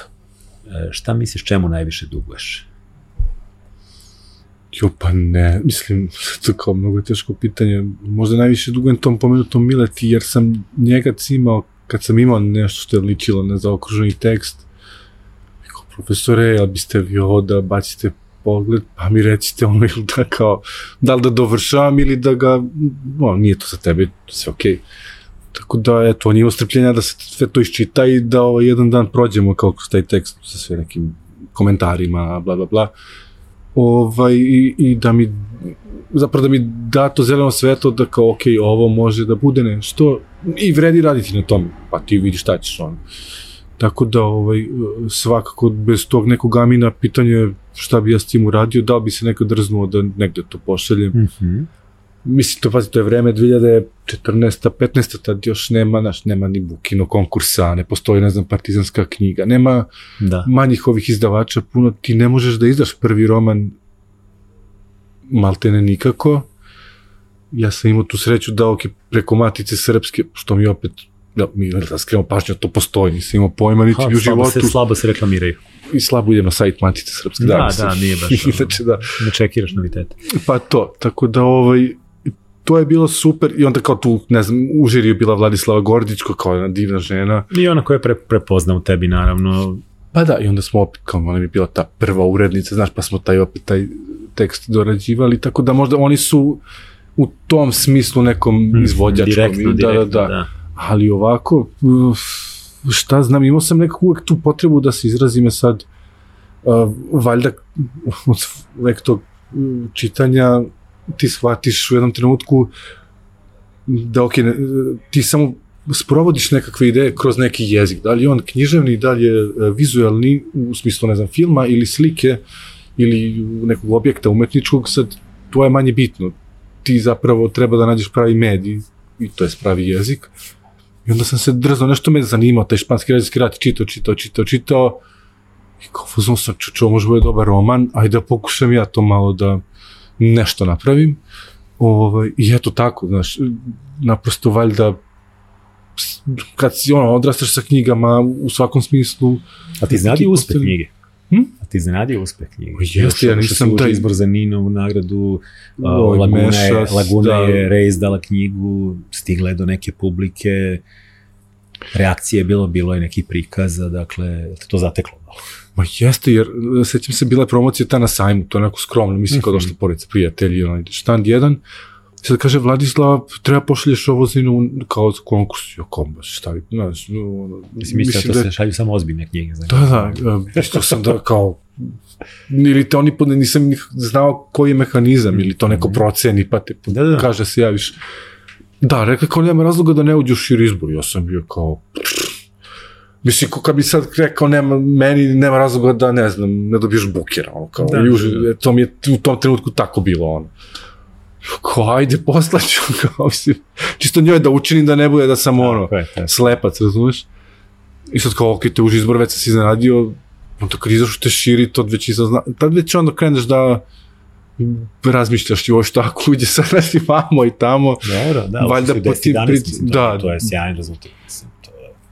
I onda, ali uvek imaju te, znaš, kao, posle sam skontao, zanimljive su te priče, te uvek neko zove kasnije iz tog žirija, pa kao, znaš šta, ovo bi ušlo trebalo da uđe u finale, on je teo glasa zbog Matice srpske, zbog ove, znaš, kao, i onda uđeš u potpuno sad jedan drugi svet, koji meni nepoznat potpuno, da zapravo vidiš neke struje, uticaje, vamo tamo, za nešto što je kao 8.000 evra. Ne, to je smešno sve, naravno, ali... Presmišno, i si preozbiljno nekad shvata, mislim, jeste, to je fantastično, naravno, da bi svako voleo dobije tu fucking nagradu. Pa mislim, više zbog onog što ona kasnije donese. Pa da, i neki društva u kom si, pa i to, pa da. Ali, nekako, shvatio sam da na koncu, stvarno, ništa nije bitno, bitno je samo da ti budeš zadovoljan tim tekstom, ovo ostalo, može za 50 godina da se proda u milijardama, može da bude zaboravljen, može sve da budeš bez, mislim, i da sve bude jednako kvaliteta, mislim, znaš kao, ili ne kvaliteta. Poleteli, nestali. Pa dešava se, da, mislim, ne treba brinuti o kako knjiga živi, da ona ima svoj život dug posle. A kako si počeo da radi na Crnoj knjizi? I oma potpuno, znači, ja mislim da je za Lagunu ovaj prvi roman u španskom gradu, Ospe pod gorom maslinom, tek bio izašao, ja sam nekako u naletu već imao ideju, jer me tad već zainteresovalo i ovaj AI, mislim, i taj webcamming, ovo što je sad OnlyFans, dosta je ovo i proročka, da. Da, ovo što je sad OnlyFans, to sam ja otprilike već negde nazirao u nekim kutkovima interneta mračnim, i sad naravno da sam opet istraživao o tome, ne znam, zašto baš sve te devojke dolaze iz Rumunije, i sad i sa Andrew Tateom, da je tu sad, postoje čitava priča, mislim, i onda prvo što je napravim krimić, da sad neko se sa nekom webcam ribom zbliži, da prisustuje njenom ubistvu, pa da je traži u tu neku Rumuniju negde, ili Albaniju, pa neke belo roblje, međutim, onda tu krenuo se grana, onda mi je došao taj AI svet, to je taj multiverse ili neka metaverse. Metaverse, da. Da, to sam prvi napravio. Tako da sam onda sve prebacio u taj, jer sam negde osjetio, valjda, instinktivno, ili otkud znam, da ćemo sad svi da odemo u taj svet da bi bili ono što nismo uspeli ovde. Nekad je neko otišao, sedneš u Titanic, podeš u Ameriku, u novi svet, da uspeš, sad odeš u meta-univerzum, pa ne znam, ovde si glupi slikar, tamo ćeš da budeš neki pimp, šta god, znaš. No, stvari ćeš sve svoje fantazije. Da, fantazije, kakve god. I onda je samo krenulo da, znaš, nekako da se rađa u meni, čitava ta priča, politika, belo roblje, ovaj Balkan ovde, uvezanost toga, na koji način opisati sad političku situaciju, a da ne bude neki banalizovan thriller u smislu da ćemo da crtamo sad ili još imenom da pominjemo ove ljude koji ne zaslužuju uopšte da se nađu kao u nekakvom fikciji, a da opet progovoriš sad i o simptomima nekog društva ili čitavog ovog... Ali da mislim može se čita i globalno, dakle da ne moraš biti čitalac odavde i poznavalac ovdašnjih političkih prilika, da je to vrlo isto primenjivo. Bilo važno, da. Vrlo je primenjivo, da. To je sad taj deo sa AI-em koji tek kod nas dolazi, imao sam sreće da kao pa drugar moj radio, ne znam, sa AI-em pre 5-6 godina u nekoj firmi koja je bila konkurencija Google, znači ja sam tad kao mi je pokazivao na koji način oni targetuju, ne znam, klijente, kako to radi. Meni je već tad to bilo negde jasno ti da to ide, da. Jasno, da. I njihovi planovi šta radi s tim, znaš kao, jasno to postoji, to ovde nije bila vest jer naprosto nije bilo popularno, kao svaka vest, znaš kao, kad je vreme dođe, ona dođe. Tako da sam, možda sam, znaš kao imaš nekad, možda i nesreću da nešto napraviš, možda pre nego što je ta tema to je tako, da. Zainteresovala određeni broj ljudi. Znaš, kad napišeš neku pesmu, pa ne klikne kod ljudi. Posle 3 godine krene taj pravac. Ali dobro, ja znaš nekako mislim da ono što je kod Crne knjige dobro jeste, ona je nekako preživjela test vremena i ona se i dalje polako prodaje i dalje ima neku publiku i mi ćemo raditi do štampavanja i dalje. I ono što je zaista neophodno, čini mi se da jednostavno taj neki kontinuitet imaš. Znači, ako ti objaviš narednu knjigu, stare knjige se podižu zahvaljujući to je zgodna stvar kod vuku jednu drugu. Ali dobro, na kraju mislim da je i to kako je prihvaćena knjiga. Problem je što to ima 500 stranica. Ja ne znam kako sam uspio da napišem 500 stranica. Ja sam tad imao 27 ili 28 godina kad je to završeno. Znaš što ja kapiram kad nekog dođe u knjižaru i kao 20 godina napisao 500 stranica. Kao ajde, klinac. Da, čemu ti imaš da pišeš? Imam Tomasa Mana da čitam, mislim, znaš, tako da... Dobro, ali dali si ti šansu i mislim da je knjiga zapravo, ona je prebacila, čini mislim, nekih 2000 prodatih primjeraka i ona je negde, naravno, doprala do mnogo više ljudi koji su to preporučili i mislim da se stvorila neka publika koja sad očekuje nešto od tebe i zapravo da je ono sad treći roman zapravo nešto što je bitno. Znam, rekao si da pišeš nešto.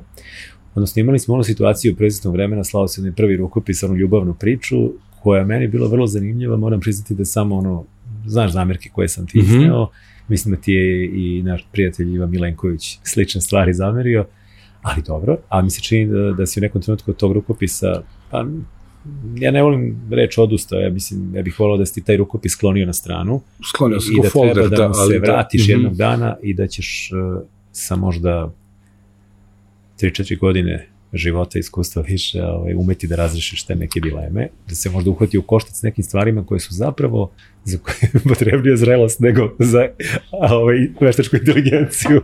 Da. Znaš. To je neki ja sam to pisao zapravo one koroni, ono izolovanosti, znaš, kao još sad...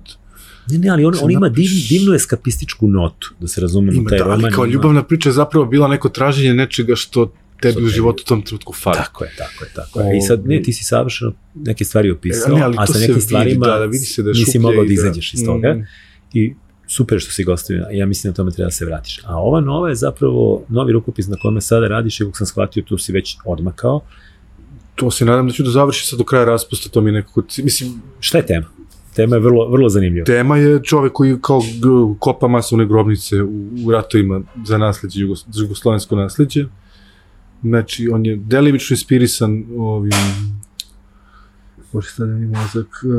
Draženom Erdemovićem. Aha. Zapravo ono što je mene... Trenutak u kojem sam znao da tu imam roman, jeste ono njegovo svedočanstvo, on kravicama sad ubija one ljude, jel? To su ovi ljudi, region Srebrenica i to, to je jedna farma, i kaže, toliko sam pucao da su mi izašli žuljevi.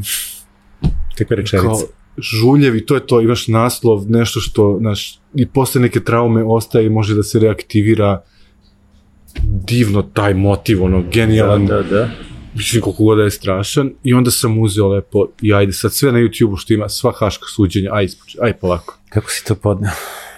Pa bilo mi super, kao, trebalo mi je, znači ženu, ali potpuno toksično, ja sam i potpuno utupio, ja sad ne znam da li sam previše brutalan, da li sam previše blag, znaš kao meni to odsečenje glava, silovanje, to mi je kao... Pa dobro, to je bilo, mislim, i to se desilo, sad samo je pitanje, znaš, kako će ga ti preneti. Kako to preneti? Da ne bude onaj horror porn, baš nego da bude ipak... Ne sme to da bude, više, onda to sam izabrao... Da mu snaf, onda smo pukli, da. Zato je taj junak inženjer, znači on ima neku bolesnu fascinaciju tim proračunima, ludilima, nije učestvovao ni o čemu... Kao Hitlerovi, oni. Pa Eichmannovi ovi, da, znači on Arendt, 1/1.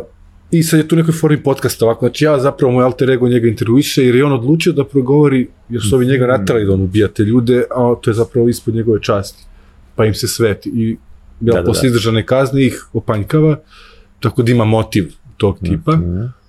I sad kreće priča, to je negde slično Erdemoviću, znači on kao rat ga zatiče, pa on odlazi u HVO sad, pa pokušava da pobegne, pa ne uspeva, pa završava u Vojsci Republike Srpske, oni su dali najviše para, pa onda napravi to što je napravio, u celom, znači, tom genocidu zapravo bude jedan od tih, i bude kao prvi svedok, koji je zbog psihičkih, nije mogo iz čovjek istraći, mislim, razumljivo. I sad, meni je bilo zanimljivo da prvi put, kao, ko sam ja sad da pišem o tom ratu uopšte, mislim... Ko je bilo ko? Pa ne, ali nemam nikakvu vrstu iskustva, ne znam da li imam prava, ali mi je onda bilo, super, a šta ako sam ja agresor? Onda već imam legitimitet. Razumem, da. A čini mi se da to neka perspektiva iz koje nije baš i pisano. I onda sam lepo, znaš, sve ove gadosti, super, sve je to jezik ovog čoveka, mog junaka. To je on.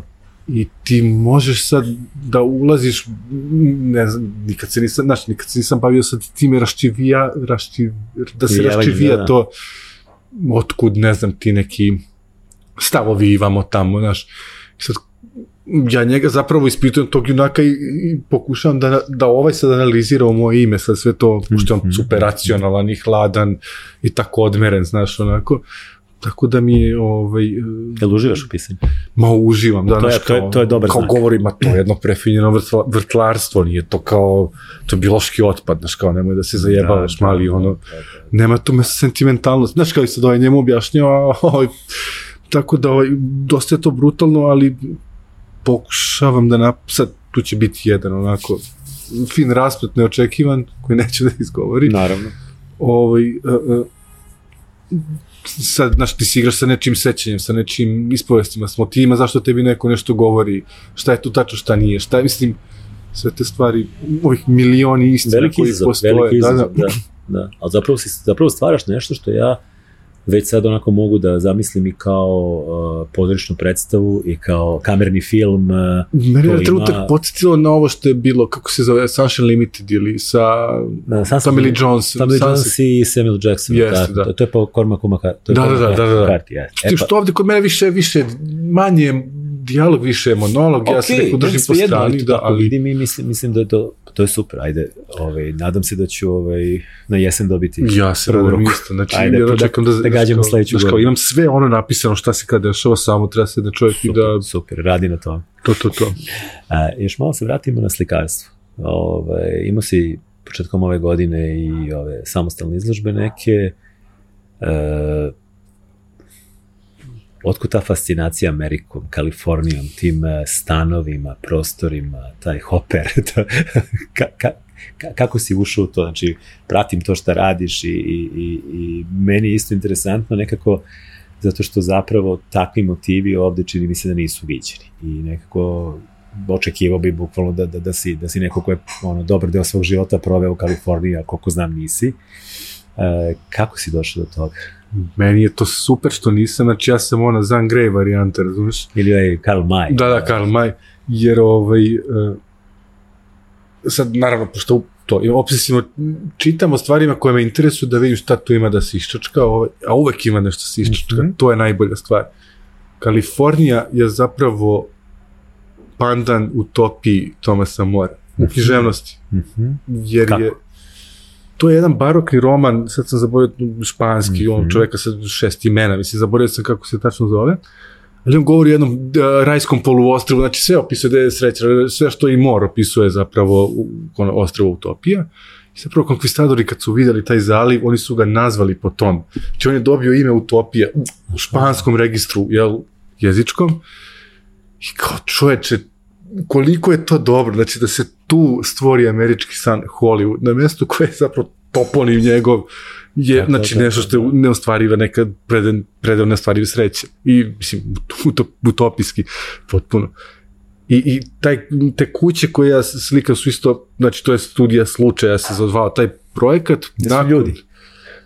Nema ljudi, zato što nakon Drugog svjetskog rata su imali su veliki priliv stanovništva, vraća se vojska, izbeglice u Ameriku i sad su najveći modernistički arhitekti Amerike rekli, ok, aj napravimo case study, to je studiju slučaja, 27 komada, da isprojektujemo, izgradimo na brdima Hollywooda, jer tu nema niko ne živi golet, da dokažemo kako mogu principi moderne arhitekture, znači od Corbusier'a i ekipe, modularni zidovi, jeftini materijali, da staklo, svetlo, da se napravi, znači da ne idemo u onaj, opet sad je vjerojatno to i, kako kažem, odgovor ka komunizmu i ka sad blokovskim onim gradnjama, znači treba nešto drugačije, nećemo blokove, nećemo nebodere, hoćemo da svako ima svoj prostor, svako da ima kuću i da pokažemo to moguće, jeftino i da ima prostora i napravili su tih 27 bisera, razumeš? Dobro. Par njih je srušeno, neke su Ko živi u njih? Tu su tada živeli neki lekari, znači ili arhitekta napravi za sebe, ili srednja klasa, znači vrlo pristupačno. Ko sad živi? Mislim, živi, ne znam, Elsa Hosk, manekenka. Pa to ste da pitam sad. Stav kuća je muzej, znači kao landmark, tu niko ne živi, ugomaju ti kuća i žive, znači to, otkud znam, NBA igrači i glumci. Ima jedna fascinantna kuća, koja meni liči na one vodotornje, znači izgleda kao leteći tanjir, znači ima onaj uzak stub i onda se gore širi i ide u krug sa prozorima i to je već godinama isto, mislim da je tamo. Kuća drži, vlasnik je Benedikt Taschen, vlasnik izdavačke kuće Taschen. I to samo ukucaj, Benedikt Taschen House, znam šta je, ludački izgleda potpuno, znači kao leteći tanjir na stubu. Tako da eto, to vjerojatno ima nekakve veze. Da, meni je bilo, znači, genijalno sad kako je simbol nečega što je zapravo opet ta, eto koliko sad kao Amerikanci ne vole jednakost, znači simbol jeste egalitarizma i jednake prilike za sve. A onda je sad opet. Koliko je došlo do inverzije, jer te zapravo istorija je nemilosrdna i naprosto iz najboljih namera. I zato da imaš ti tu fascinaciju arhitekturom, to sam shvatio i mislim da ti si recimo i u Crnoj knjizi ne može se čak i previše bavio jako detaljno bavio određenim, ali mislim da zašto prosto misliš da ljudi arhitektonskim radovima strahovito utiču zapravo na život stanovnika i zapravo ih i okruženje. Nije isto da li živiš u baroku ili u modernizmu ili u brutalizmu, utiče definitivno i na tvoju svest i na tvoju kreativnost i na način života. Jer gledao sam te tvoje slike, a onda sam pročitao negdje izjavu da sad radiš na nečem novom i da to zapravo treba da bude nekakav omaž Bogdanu Bogdanoviću. Da, to pokušavam Šta je to? Bogdan Bogdanović kao jedan od naših najvećih arhitekta, bivši gradonačelnik Beograda, čovjek koji je ostavio najneverovatnije modernističke spomenike širom socijalističke federativne Jugoslavije. Otkud to? Kakva je tu fascinacija? Da, i pritom jedan od kanala gde te neko u svetu prepoznaje su ti spomenici Noba, mislim, to je pre par godina u Momi bila izložba sa sve onim K67 kioskom koje, kao pamtim, sam kod dete kupovao Srbijanka sok na malom odmoru, na velikom odmoru. Tako je. Pa, mene to interesuje, čak i na studijama se nešto bavio tim spomenicima, pisao master rad o tome, deo doktorata se isto posvetio tome, jako su mi bili zanimljivi mislim i u arhitektonskom smislu, ali njihova sudbina, zapravo šta je mene. Mi smo 2013. išli u Mostar, to je bila radionica, nas je vodio Mrđan Bajić s našeg fakulteta, znači bio naš fakultet, Bauhaus, čuveni, Mostarska akademija i Sarajevska akademija, i bilo je nešto sad saradnja, podeljeni gradovi, sve. Ja naravno idem u Mostar, znam da je moja majka preko leta, kao devojčica, išla tamo i provodila se. Na 45 stepeni. Pa da, i meni kao to neki sad super, znaš, mislim, znam, znam za most, znam da je lep grad, ali nemam sad predznanja u tim ratovima, tu nisam imao pojma šta se tu dešavalo, tačno. Mislim, znao sam da slušaš most i sve to, ali nisam znao, znaš, da je i dalje podeljen grad potpuno. Tako je. I tad smo otišli zapravo iz partizanskog groblja Bogdana Bogdanovića da obiđemo, koji tad bilo ruinirano, sad je čini mi se možda i nepovratno, ali interesantno, onda je bila tu i Dunja Blažević, istoričarska umetnosti, čovjek koji učestvovala sa SKC i svemu tome, koji je rekao da je on došao posle rata da obiđe taj spomenik i ona je razmišljala kako sad da reaguje na to što je sve to obraslo. Rekao, pa to tako treba bude, naš priroda. Jer i taj kamen je genius loci, znači to on je insistirao da kamen bude iz tog kraja, da ovi ljudi koji obrađuju kamen klesari budu ti mostarski klesari, znaš, to bude, jer tu leže i ti mostarski partizani i sada sve to da se objedini, tamo se puni voda iz Neretve koja opet odlazi nazad u Neretvu, znaš, i to je jedna celina onako. To grob je fascinantno, moguš sam ga i da... Genijalno. A sad ono što imaš, naš... recimo Albert Speer, koji je kao arhitekta treći Reichera, to sam našao, on kad je pravio crteže za onaj, ne znam, Nirnberški stadion, on ih je crtao tako da izgledaju kao da su propali, znači kao posle 1000 godina razaranja. I onda sad kao postoje nauči radovi na tu temu, sad Speer, pa Benjamin, njegovo viđenje istorije i prirode, i tu je meni nešto bilo zanimljivo, da ti dobiješ zapravo spomenik toj državi, da to možda, jer postoji u istoriji umetnosti termin koji se zove slučajni spomenik.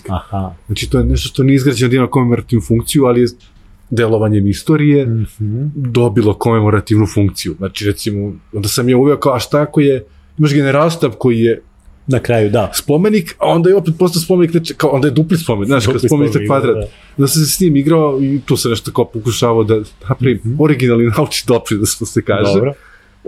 Ali me to šume te oludilo, zaraslo s tih spomenika, njihovo uništenje zapravo, bio sam u fazonu, sve mora nešto se uradi i mora da se naprave neki ozbiljni radovi i sad baš aktivno mislim o tome na koji način voleo bi da mogu da recimo da napravim tu muzej istorije, muzej Jugoslavije. To je odličan prostor. Da, mislim, stvoren za to. Pogotovo za to. Da. Tako da sam pričao i sa nekim ljudima koji se bave sad kako se tehnički izveo neke radove. Da prilagodiš tome u startu, stvari, da ideš ka tome da će tu biti. Projekat, da, recimo, i to što bih hteo da izvedem, na koji način bi neko mogo da mi pomogne, u smislu, naravno, da se plati i to, ali da se izvedu ti radovi, baš kao projekat neki, tako da to mi eto kažem ti, od 2013-14 se nekako bahćem sa tim i bavim sa tim, i pokušavam da nađem način na koji zapravo da najbolje izraziti kojim jezikom opet naš. Dobro, ali mislim da je to projekat koji bi bio interesantan zapravo u celom regionu. Pa, verovatno. Da bi imao svoje mesto da se malo seli po bivšoj Jugoslaviji, da bi ga razumeli svi na svoj način. Da. I ono što mi je fascinantno, što skoro sam gledao neke snimke dronom Prištine, mislim, ne pitaj me, Kosovske Mitrovice. I sad ti imaš sad dok oni su srušili one sve manastire i kao katastrofa. Spomenik Bogdana Bogdanovića ovim rudarima, znaš, one dve... Stoji, očistili grafite, očišćeno se. Kako gledam, čoveče, znaš, možda je... Da. Možda je to bio kanal sa kojima možda razgovaraš s tim ljudima, znaš. Tako. Jer tu imaš i onaj Boro Ramis, ok, koji je kao smešno, veze, komično je, ali... Postoji neka platforma. Što reče Koča Popović, kao jedva smo ih ubedili da budu Jugoslovenije, već ćete sad ih ubeđuju da budu Srbi. Da, malo tumaš.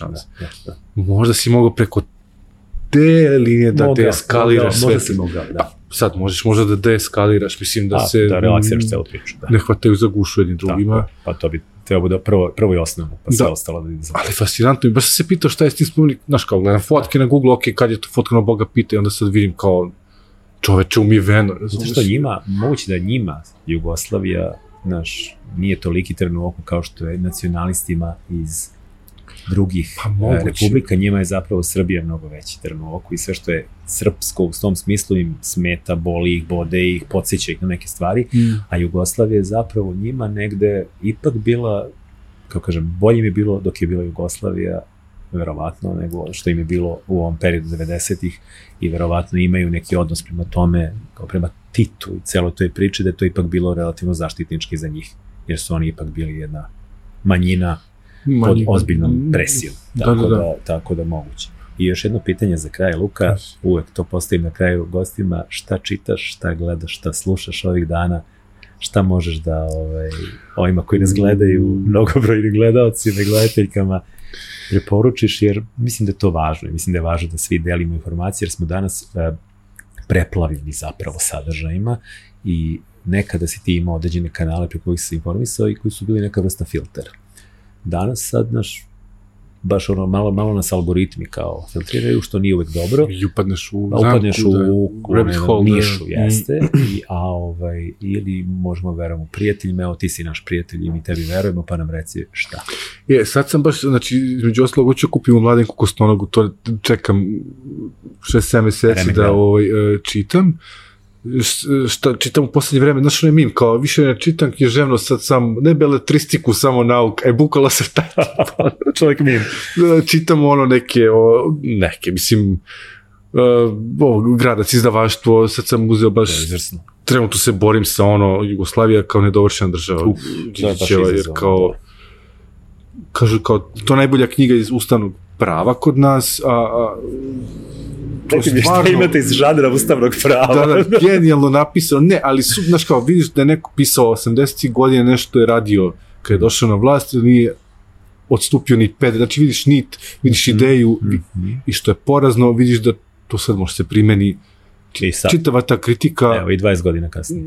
Sveća, 2 kraja, gori jedno kosa, drugo, sve stoji i to je kao užasna opomena svima nama da kao, mislim, malo da možda pogledamo malo unazad da se ne ponove neke stvari. Na šta gledam? Gledam sve o Titaniku što ima od kad se desilo ovo. Zato što sad je fascinantno, jer sam skontao onaj brod, ko Srbi da su pravi. Da. Kad su krenuli sada istražuju šta je dovelo. Ovi se John Hopkins našli da su zakivci oni za panele, za kako se to kaže, krmu, to jest, da su rađeni od jeftine legure gvožđe umjesto od čelika, jer neko mako pare, i onda zapravo kako je okrzlo, on se, ako se 5 mm pomeri panel, kreću da ispadaju. Jer su radili su neke forenzičke od ovih izvađenih tih. Onda ova ekipa što je slala telegrame, pošto su naravno bili na minimalcu, bio je deal, ovi putnici šalju pisma i ti im odašilješ gde treba i dobiješ procenat od toga.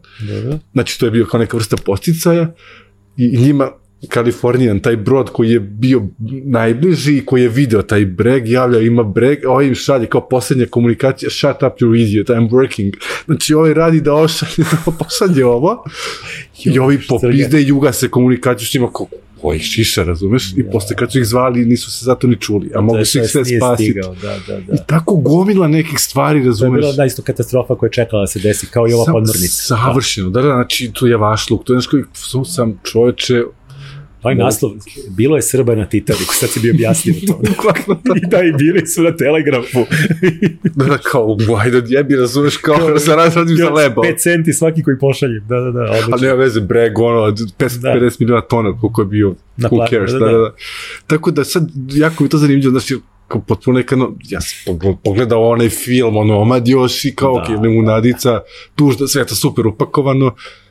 Pa ne znam, ima jako lepih dokumentaraca sa tim radnicima koji su to pravili, pa sad to je rađeno u Irskoj, pa ima veze sa njihovim onim trvenjima, protestanti, katolici, pa su ih neki su mučili, tamo neke su, sve ugrađeno zapravo u katastrofu. Sve je ugrađeno, da, i to mi je sad eto zanimljivo ovome, kao samo, ima onaj vic kao Titanic 2, bogataši 0. Tako da mi je to... Jesi slušao nešto dobro poslednje vreme? Se vraćaš staroj muzici ili otkrivaš nešto novo? Joj, novo. Nešto volim hip-hop poslednje vreme, baš, znači, ovim... Big Grupaja kratak, to mi je kao nešto najbolje što se desilo kod nas. Da. Dobri, oni imaju 25-6 godina, nisu ni oni više klinci, ali mi je super kako je taj duh naš bunta, ide sa rock'n'rolla, pa ide na punk, pa ulazi u hip-hop, pogotovo sad kod nas, taj hip-hop je zapravo... To jeste glas generacije. Jeste, znaš, onda kažu kao, ok, umro rock'n'roll, nema više omladine. Ne, nije umro rock'n'roll, samo je ovaj duh kao virus promenio domaćina. Da. Jer oni sad, znaš kao ja to čitam, odrastanje Medaković, vamo tamo, nemam pojma, mislim, ti zapravo objasni kako ti mladi ljudi, znači to je generacija nekog ko je sad završio fakultet, znači neki moj student, fotorobot, kako žive, šta im rade roditelji, znaš, i ti ne možda ne razumeš onda gomilu konteksta tu isto, tako da mi je taj naš hip-hop, pritom jako je dobro se to upakovao, naši produkcijski sad stvari mogu da se ne zvuči to više loše i jeftino kao nekada. Ne postoji. Ovaj Smoki Mardeljano, mislim, koji je kao priča iz to, Sivi dom, to je došao do toga da stvarno, mislim, je dečko, zvezda potpuno, znaš, pa ima čak i taj angažovani neki politički s ovim protestima, pa pisao pesmu za to ili o tome.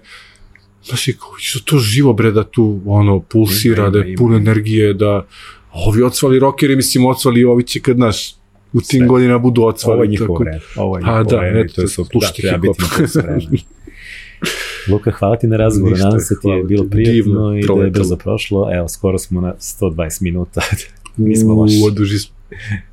Hvala ti, ćao. Hvala. Još samo malo i ustaću, odvešću te negde daleko. Prati moju senku, trgni se i pusti da te vrtlog nosi. Trgni se i pusti da te vrtlog nosi. Sat neumoljivo kuca, a ti stojiš. Ti stojiš. Ti stojiš.